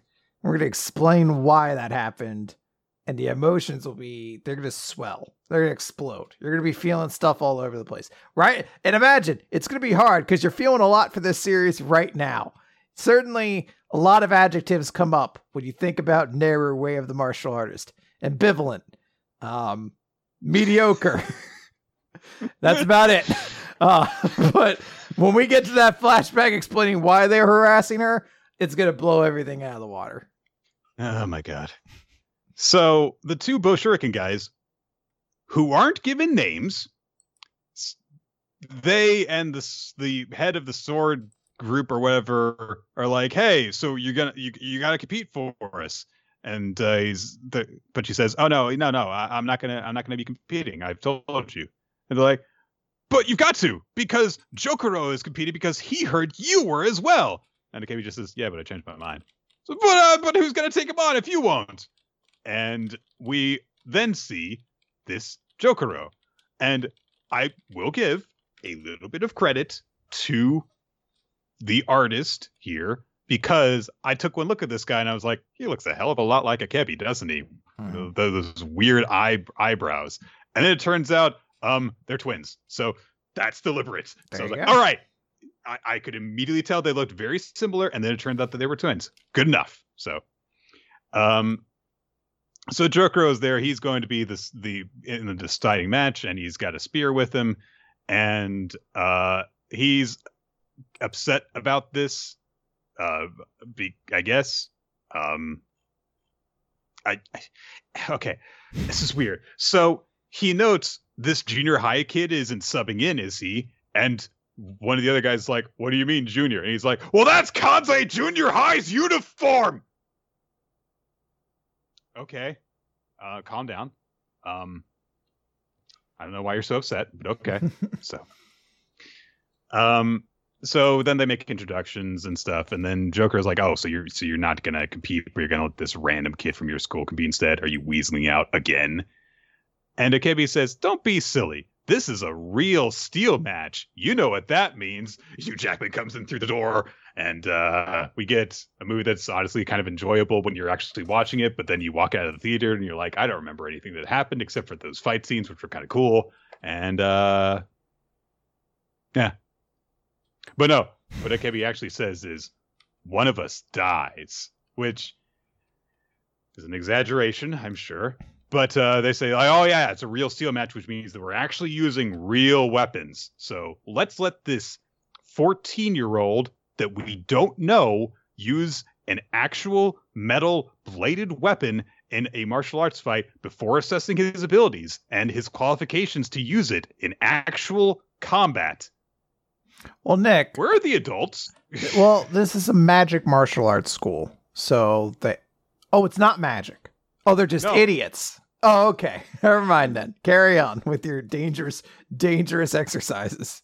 Do you think that like the teachers at the school just occasionally show up after like, and they just show up to like your blood all over the wood, and someone's like, "Oh, gonna have to reattach those fingers again. Oh, you kids." Johnny, did you kids have another one of your real steel fights? We told you can't keep killing children. Our insurance premiums are through the goddamn roof.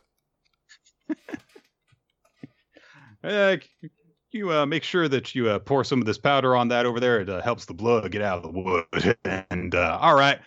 And we are going to just hit this kid on the head really, really hard until he forgets why his fingers feel weird when we reattach them to his hand. All right. Let's go. So,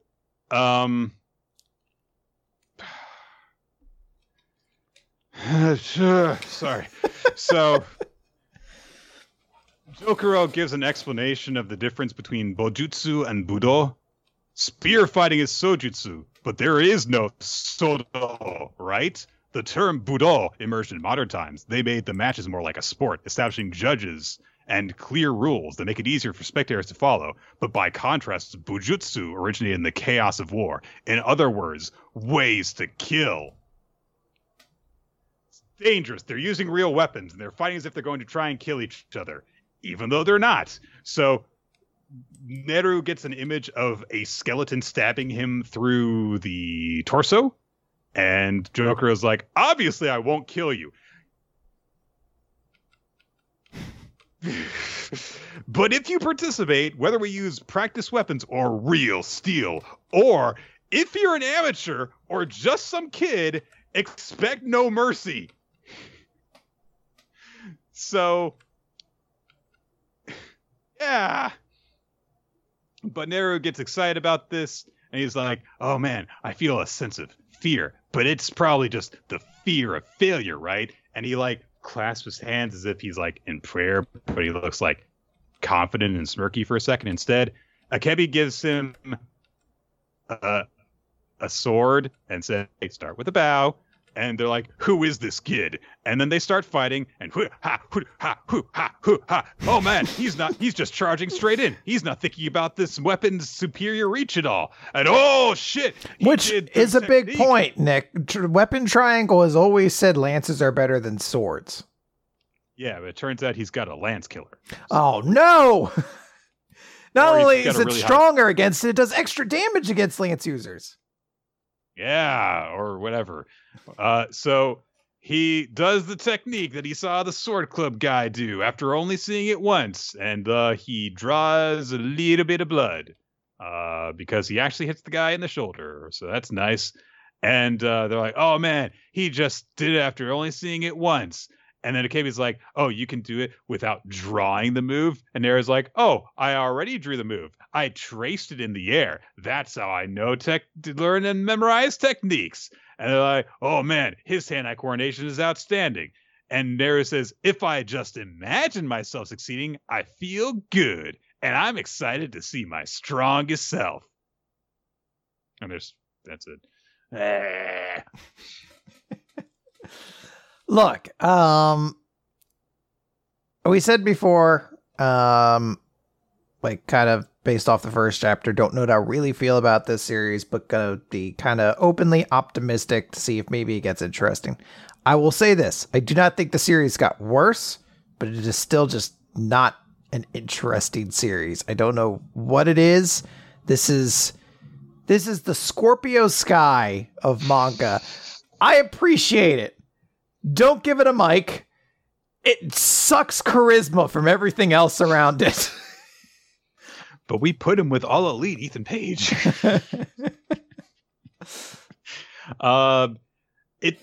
It's not so much that, yeah, it's worse than the last time. It's just a matter of when new series get introduced, you got a scale and you got two bags. And one bag is full of patience and the other is full of excitement. And the first one starts off full and the other starts off empty. And you better start filling that one up so that your expectations stay positive. Otherwise, it's just gonna it's gonna stay down there, and that bag is gonna collapse, and it's all gonna be gone. And yeah, so you my bag of excitement has not filled up at all, and my bag of patience is emptying quickly, and that's what's happening. So, yeah, I think you said it pretty well. Dr. Stone. Time to get stoned, Nick. So you couldn't hear it, but you fragmented on my end, and you made a really good tune for a moment there. It was like the start of like a fucking Pugsy stage from the Sega Genesis or something like that. It was great. Okay. It's Dr. Stone. Z equals 204. The universe is written in the language of mathematics. It turns out this was a Math Geek week. Yeah, so everyone's cleared out the Suez Canal. They are making their way through it so that they can go to India, and they just do it. They go through it. They arrive in India in this chapter. Makes it easy. Nice. Okay. Kohaku asks, what are we going to actually be after once we arrive in this place? And Ryusui says, the universe is written in the language of mathematics. That's a quote from Galileo Galilei. What we're after is that universal language, the wisdom of humanity itself. We call math wisdom. It is definitely intelligence. But anywho. So, Chrome and Kohaku get excited, and then they're like, okay, but what does that mean, actually? And Ryusui says, well, that missile that we used before, we could guide it like with just remote control. But if we're actually going to go to space, we are actually going to need to do really complicated mathematics so that we reach the right trajectory. It's an incredibly complicated process, so we need that knowledge. And they're like, well, why don't we just use Senku? And Senku says, oh, I don't do the same thing as rocket science. I do a lot of really quick calculations, and I actually do a lot of guesstimations, which, given some of the stuff he's been able to execute, I think he's giving himself a little bit too little credit. But given the incredibly precise calculations associated with rocket science. Fine, I believe you. So they need math power. And Ryusui says, it so happens that Nanami Corporation founded a university to cultivate human resources in India. Good for them. Okay. Also, there's a little bit of like stereotyping, I think, going on, but I'm not familiar enough with from Inagaki. But I'm not familiar enough with the differences between education systems of different nations to know if this is true or not. Because Ryusui says, "Oh yeah, in India they just memorize the times tables up through all the double digits." I'm like, do they? Okay, I'll believe you. Whatever, sure, why not? So, but he says that they are looking for someone that Ryusui knows, Sai, rather. And they're like, oh, okay, yeah, that's a common name in India, sure. But he says that Sai is a genius mathematician whose brain power is 1,000,000 times the average person's. Okay. So they arrive in India, and they immediately are like, curry! All right. Well, we got to get the greatest hits out of the way. What other things do you think of when you think of India in a racist way, Nick? You think of curry? Maybe some of those maybe some of those multi-armed gods. I wonder if they'll show up somewhere in this chapter. Oh boy. They bring up that, hey, because Kohaku mentions, like, it's a good thing that we didn't have to delay our trip too much because we've got to make our way back. And if we had waited much longer, I would have ended up being older than Ruri, and that would have kind of made things a little bit awkward. Meanwhile, Suika's over here, like, yeah, we're the same age now. So, but they also mention, like, it's kind of worrisome, like, hey, the more time that goes by, the more chance that, like, people could get broken apart by the elements and have different parts of them washed away. But Kohaku says, I'm sure Ruri looked after everyone and told everyone to get into huddled defensive postures so that wouldn't happen. We may be separated by land and sea, but siblings understand each other. Okay. So they say this, and then they make their way around, and we just get like a very brief little montage of them digging through the area because Ryusui's like, my captain's instincts don't lie. I know the location where they are buried. And he's like, I know exactly where Sai would have been because the wave of petrification would have reached this part of India around 9:30 in the morning when classes were about to begin. And during his free time, Sai was always glued to his laptop. So where's a place that he would be alone and with a decent signal? I bet he must have been on the school's roof. And so they're like, okay, if we use that as a starting location, then we can figure out where he went to based off of the geography in the surrounding area. Chelsea and Senku work together to gather up some clues, and surely enough, they find Sai, who looks like Asura for reasons.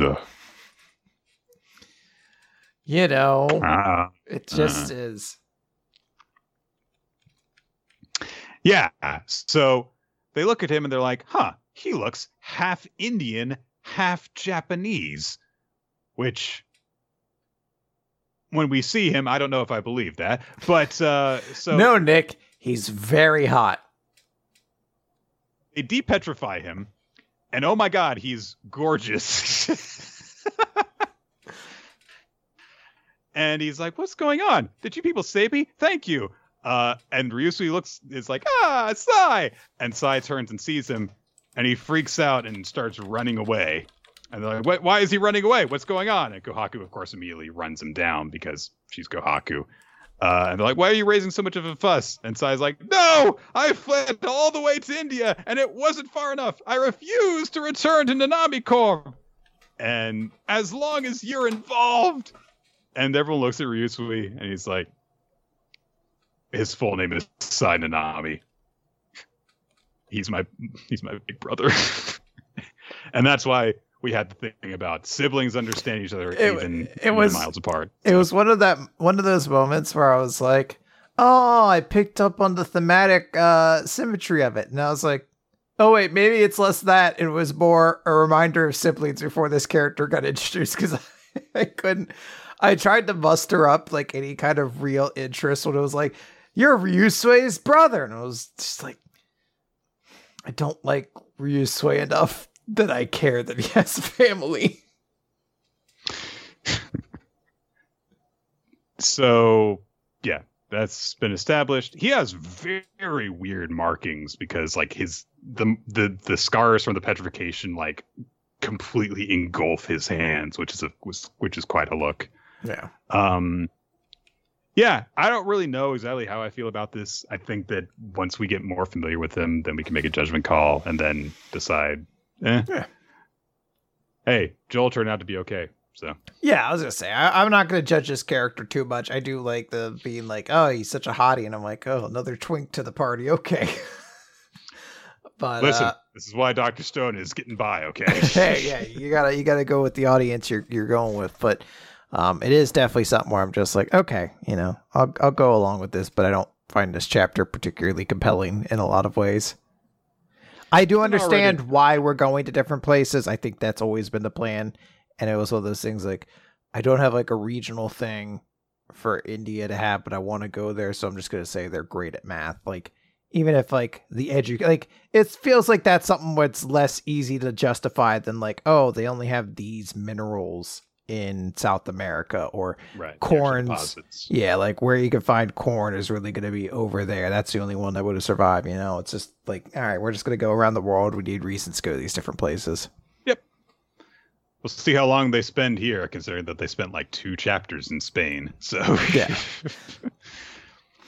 All right, Nick, let's talk about Mashle, Magic and Muscles, Chapter 76, Walburg Bogan and the Greatest Danger. So Walburg, the danger. The danger. It's just chapter 70. Chapter 70. What did I say? 76. Oh, sorry. I don't have my I do have my glasses on. My eyes are just bad. So last time Walburg unleashed his Space's Thirds technique, Uranus Inclination. They say yes, a spell that unleashes the god's power dwelling within the wand.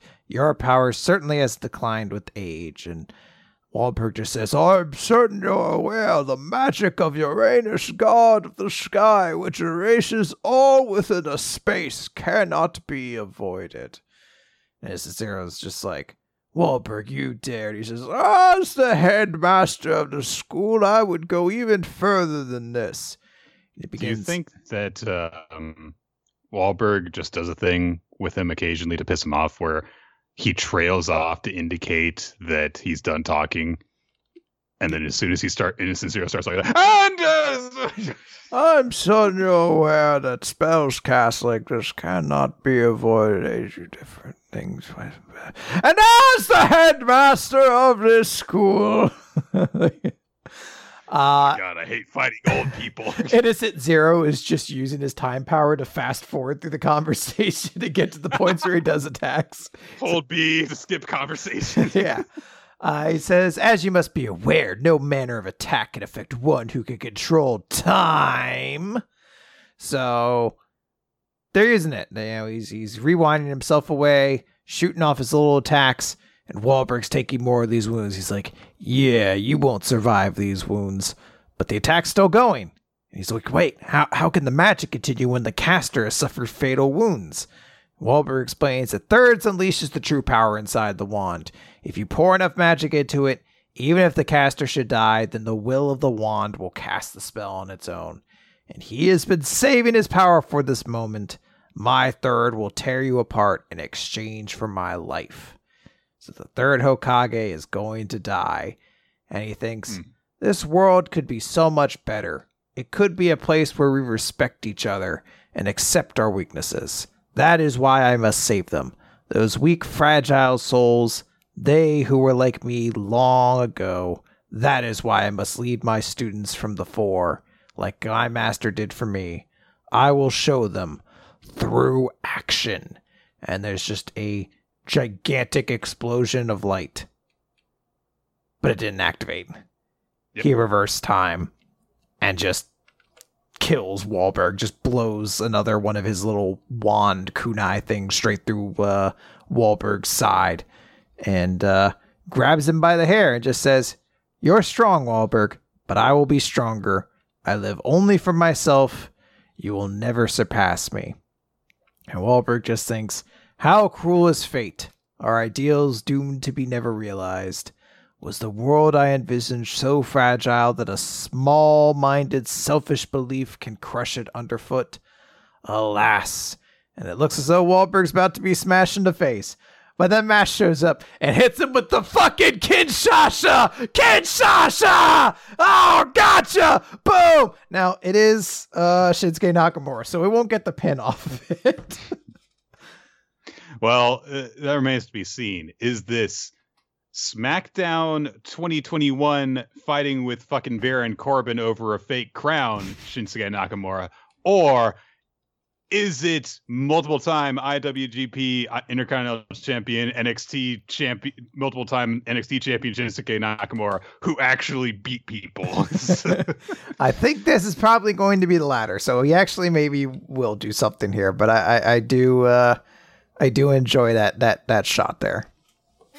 I love it mostly because it's a very sudden entry. Yes, it's a great entry, and I also love Innocent Zero's stupid face in the shot because he's been doing all of it, and then he just says shot like, like I want what's happening? Next chapter should just be like that scene from JoJo Part 5 when he's being punched with Gold Requiem for the first time, Bukarati, and it's like 5 straight pages of going through. That's what the next chapter should be, is just him using his time powers to be like, what the fuck's happening? Just his face going all over. Like, what? How did he get? We were in the sky. How did he get here? oh God. Yeah.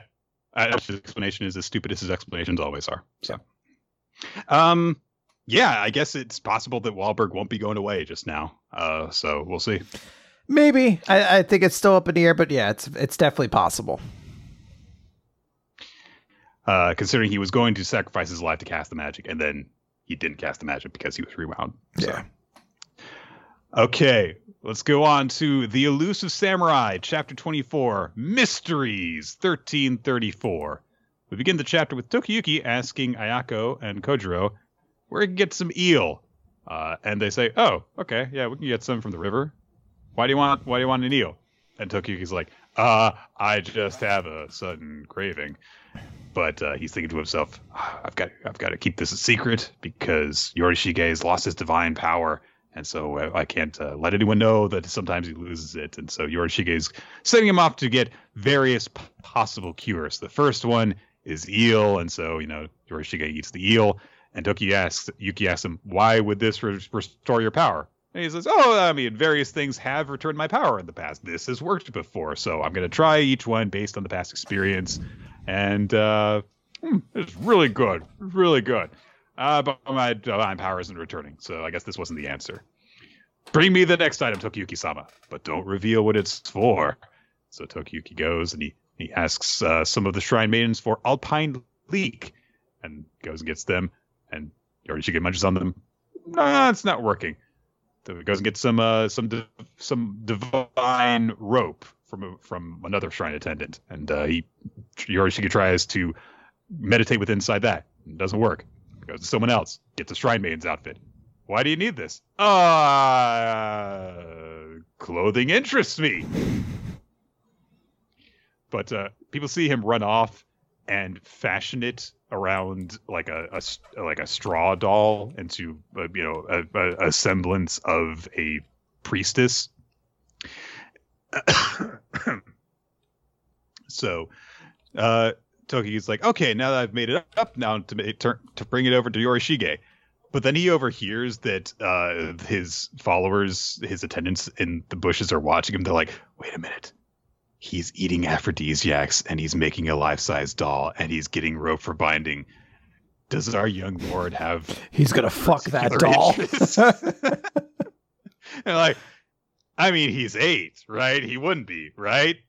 But then Ayaka says, you don't understand. All spoiled brats are perverts. But And Fubuki says, now, we must remain loyal, even if he is a pervert. I do like the whole agree. Like, we'll stay loyal, but yeah, man, whew. What a pervert. So Tokiyuki just like, so this is what my life has come to. But then he busts into Yorishige's quarters. He's like, what have you been making me do? It's all of the things that I'm a pervert. Why? And Yorishige's like, don't worry about that. An air of mystery will increase their admiration. No! You've got to tell them. I don't care about your secret. You've got to tell them so they don't think I'm a pervert. Yorishige, tell them you lost their powers and I'm not a pervert. I'm not a pervert. Tell everybody I'm not a pervert. You're a pervert. I don't know what the perverted young lord is talking about. Look at all the future I can see where the young lord's a pervert. But he says, okay. One more try. And if this doesn't work, I'll just give up, okay? So if you walk down to Mount Moria, there's a sacred, it's sacred to the Suwa Grand Shrine. Fetch water from that sacred stream. If I drink that, I'll be right as rain. And Tokiyuki's like, why did you just do that first? And Yorishige says, because I wanted to eat some eel and alpine. So in his typical, is he a good mentor or is he not kind of way? However, what we get from this point, Tokiyuki, of course, has all of his doubts about what Yorishige is trying to do. And he's like, God, I'm still not even sure that divine power even exists at all at this point. I mean, everything he's done so far could have been mere chance. And he's got this military force, so why does he rely on this vague power? But then, as he makes his way to the stream, he sees this dazzling light. And within the light, he sees Shizuku in her full garb, and she's got various tools, like a fan in one hand, and she is dancing around on a rock in the middle of the stream. And as she dances, Tokiyuki realizes, she's doing the Kagura dance offered to the gods. Is this an illusion? It looks like she's playing with specks of light. What's going on? And Shizuku spots him and asks him what he's doing there. And he's like, I came to get some water. What are you doing? And Shizuku says, I was praying with them for the accomplishment of your goals and the prosperity of Suwa and peace of the world. And Tokiyuki's like, who's them? What are you talking about? And Shizuku realizes, if my father sent you here, that he wants you to see them. She says, hey, can you lean forward and close your eyes? She gives him a little peck on the side of the head. And she says, now you can see them for a short time. And when he opens his eyes, he sees various spirits, the divine beasts of the Suwa, in what is a really gorgeous full-page spread. It is phenomenal. It's really, really cool. There's like, a multi-tailed fox. There is a bizarre fish. There's like a jackalope kind of thing. Really, really stunning imagery. And Shizuku explains to Tokiyuki these beasts do not grant strength, but prayer will invoke their protection. And Tokiyuki recognizes that one of them is Botan, the boar that they killed early on in the series. Yeah, and he's fucking just chilling out, smoking a stick, man. He's fucking living life. A lot of them are smoking, actually. Yeah. And Tokiyuki is, astounded. He's like, oh my God, these things actually exist. And we get narration that explains that this era was the last time that human beings could exist alongside such mysteries. In this time, reports that, people saw a yokai, a tengu flew over the town. These were reported as simple fact in official documents. And of course, that's not done anymore. And so because of this, many temples and shrines boasted in earnest of the accomplishments of their shrines as a result of prayers to them. And so they took credit for, the divine wind that crushed the Mongol mansion. That was thanks to the Suwa Grand Shrine's invocations and stuff. And because of this, shrines were rewarded for their service. And that's also why they received such funding. So Shizuku notes, also if Father asked you to come here, his power must be weakening. And so she fills up the cup that Tokiyuki brought with him with water from the stream and plants a little kiss on the side of it. And she says, this should replenish him now. And Tokiyuki takes it, and then he looks back at the stream, and already the beasts that he saw, they appear faint. They're just glowing spots in the air that don't seem to, like, they could even interact with the world. And he wonders, why did Yorishige show me this? And then he looks at Shizuku and he thinks to himself, I still barely know you, too. And then, before we end the chapter, we cut to Takauji, who has drawn an image of the Buddha on the wall with a big brush. And he says, it's a fine illustration. Summon Tadayoshi, so we may discuss the drawing of my ascension. So this was a gorgeous chapter. About a third of the way through, I had no idea that it would end the way that it does, but it was beautiful, honestly. Yeah, I would say it was like a funny chapter at the start, and then that page turn when he could see all the spirit guardians, and I was like, holy shit. It was kind of a moment of like almost sort of turning something on when it came to this series a little bit, where I was like I've talked about the art before, but it was just one of those things where like, this is fucking beautiful. Like, just phenomenal in every way. When I read this chapter at the end, I thought to myself, the series is special. Yeah. And I've had that experience when reading manga very few times in my life. So yeah, it's incredible. So if you have not been reading Elusive Samurai while we've been talking about it, I highly encourage you to do so. It's really worth your time. Mm-hmm. Absolutely. All right, Nick, let's wrap up this week then by talking about Black Clover, page 299, The Sound of the End. Last time, Megicula had come fully to life. Noelle tried to stop her, but her Saint stage has run out, so she seems to be done for. Megicula is basically opening the chapter by taunting her, saying, if you manage to unleash more Saint stage attacks, you couldn't even reach me at this point. This entire area is filled with my decaying world spell. No one can come save you. Even if they reached you, they would be helpless. That's enough reason to give up, don't you think? This was fun, human. And Noelle seems pretty intimidated, but we cut over to Gaja, who has been stabbed through the chest. And Undine is very sad about this. And he puts both of his fingers on Lola Pachika's head and says, this won't hurt. Forgive me, my queen. Looks like it hurts, because he does his attack, lightning magic, and shoots lightning through her. And he said, this will keep her from moving for a few seconds. And then he goes on in a monologue. He says, that day I decided to destroy our enemies in your place and protect the kingdom.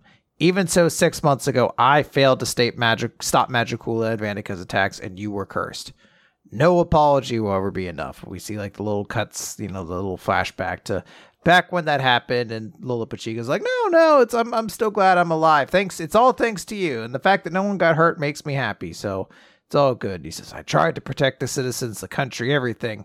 As a result, you become this twisted shape. You've been forced to do what you would never wanted to do, hurt others. I really am unfit to be a spirit guardian. So more than the kingdom, it was you I wanted to protect. I won't let them kill you. I won't let them kill you. I won't die from the wounds you gave me. I'll convert my very life into magic and turn it and destroy the devil who caused all this. Here and now, this time I will save you. And he uses ultimate lightning magic, Apocalypra Astraza. And it's basically a giant lightning beam. And Megicula is like, Decaying World can't erase that. And it seems to blast straight through Lola Pachika and Magicula and Lola Pachika. No, it's just Magicula. Never mind. Sorry. Yeah, Magicula, who is detached from Vanika in the moment that he unleashes the attack. So the attack goes straight through the castle at that point. And Noelle runs up and says, just one more attack. I don't care if it's weak. I just need enough Saint stage power to pierce the exposed weak point. But when she gets up there, we can see Gaja, who is pretty burnt up, and we see in the mists what looks like Megicula in perhaps an even stronger form. Yeah, looks like it didn't have the impact that Gaja intended it to have. Also, he seems like he might still be alive. because he's still, physically there, but we'll see. I do really like the little elements that Noelle's like, I can't call on, my full super armor, super sword transformation thing. So she just concentrates into a shiv and it's just like, I just need to pierce her with this. I just need to hit her with this. It's a cool little touch. Yeah, absolutely. Sorry about that. And I do like the note that God just says, I won't have you be responsible for me dying. But maybe saying positive things about Black Clover is killing me, so I should stop. Nick, you can't do this to yourself. It is also worth noting this was a very short chapter, so I do want to express all of my thoughts to Tabata to please take care of yourself. I do not want you to hurt yourself writing this series. It does seem to be a very incomplete chapter, not in terms of artwork, as it usually seems to manifest with Black Clover, but in terms of pacing. So it does end in an awkward moment. But given the circumstances that Tabata is going through, I can't really blame that on anything. So I still enjoy the chapter. It is cool. I'm looking forward to they're slowly doing a good job building up Michikula to be like, who can take this person down? Because pretty much everyone here has pulled out all the stops and no one's able to do it yet. So putting over the monster heel. Yeah. Gotta wait for Hulk Hogan to come in. And beat you in 10 seconds or whatever it was. Man, can you imagine Hulk Hogan in any shonen series? Jesus Christ. I mean, that's what Asta was at the start for a pretty really long was. time. Except Asta had more moves. Yeah. Did he? So Hogan had the leg drop, forward punches, and big boot. Slam. Asta doesn't have that many swords. I think you're out of it. I think you lost, Nick. Yeah, but Asta did have that one span where, like, for comic effect, he beat up the former villain by putting him in a bunch of different wrestling holds. He put him in like an abdominal stretch and a cross arm breaker. So Hogan doesn't know those holds. So. No, he doesn't.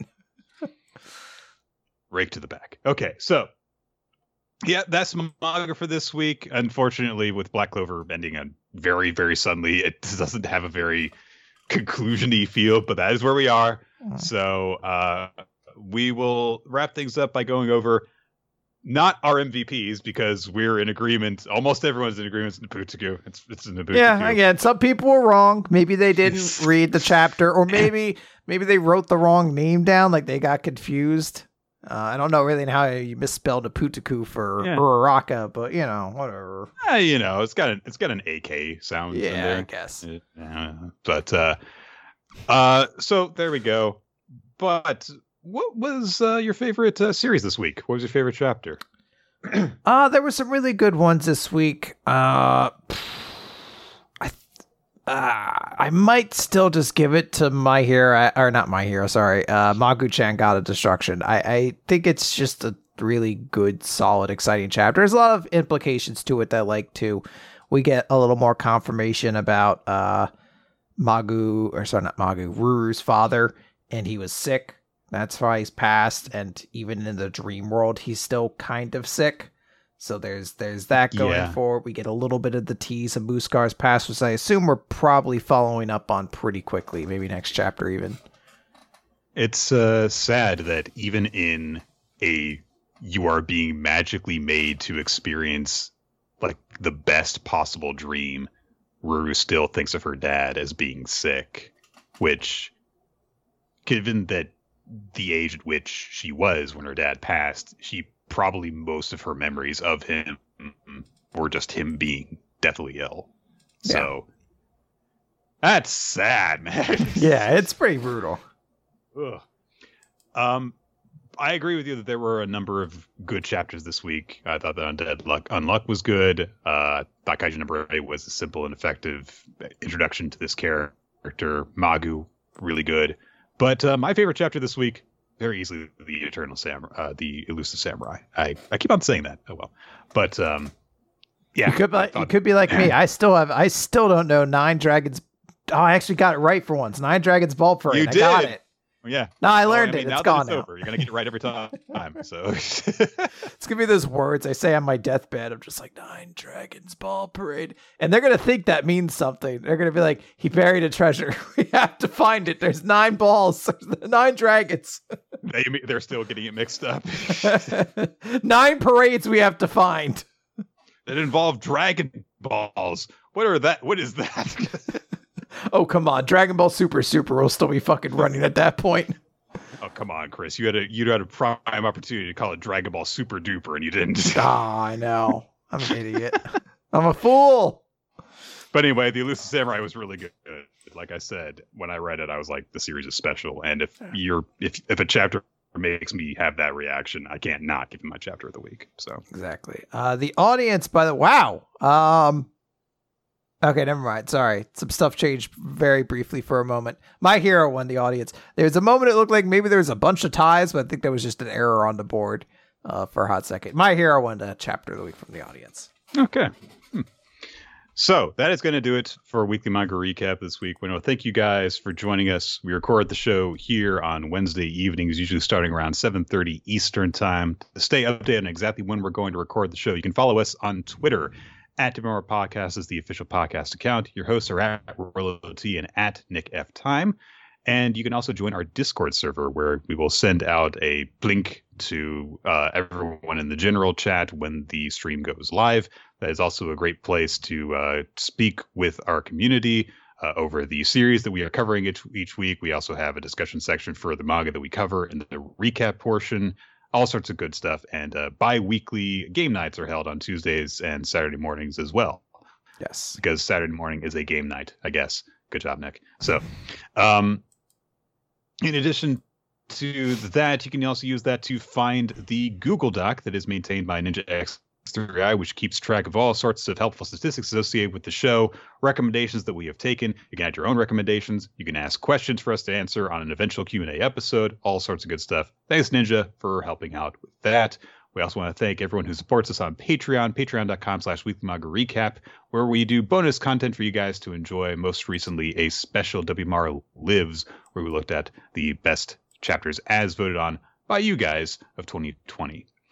We also want to thank everyone who listens to the show wherever it can be found on our YouTube channel, youtube.com/Weekly Manga Recap, on weeklymangarecap.podbean.com, on SoundCloud. We're not SoundCloud. We're on Spotify. That's where we're on, though. Anywhere that the podcast is available, you can check it out there, basically. And last but not least, we want to thank the people who help make the show what it is.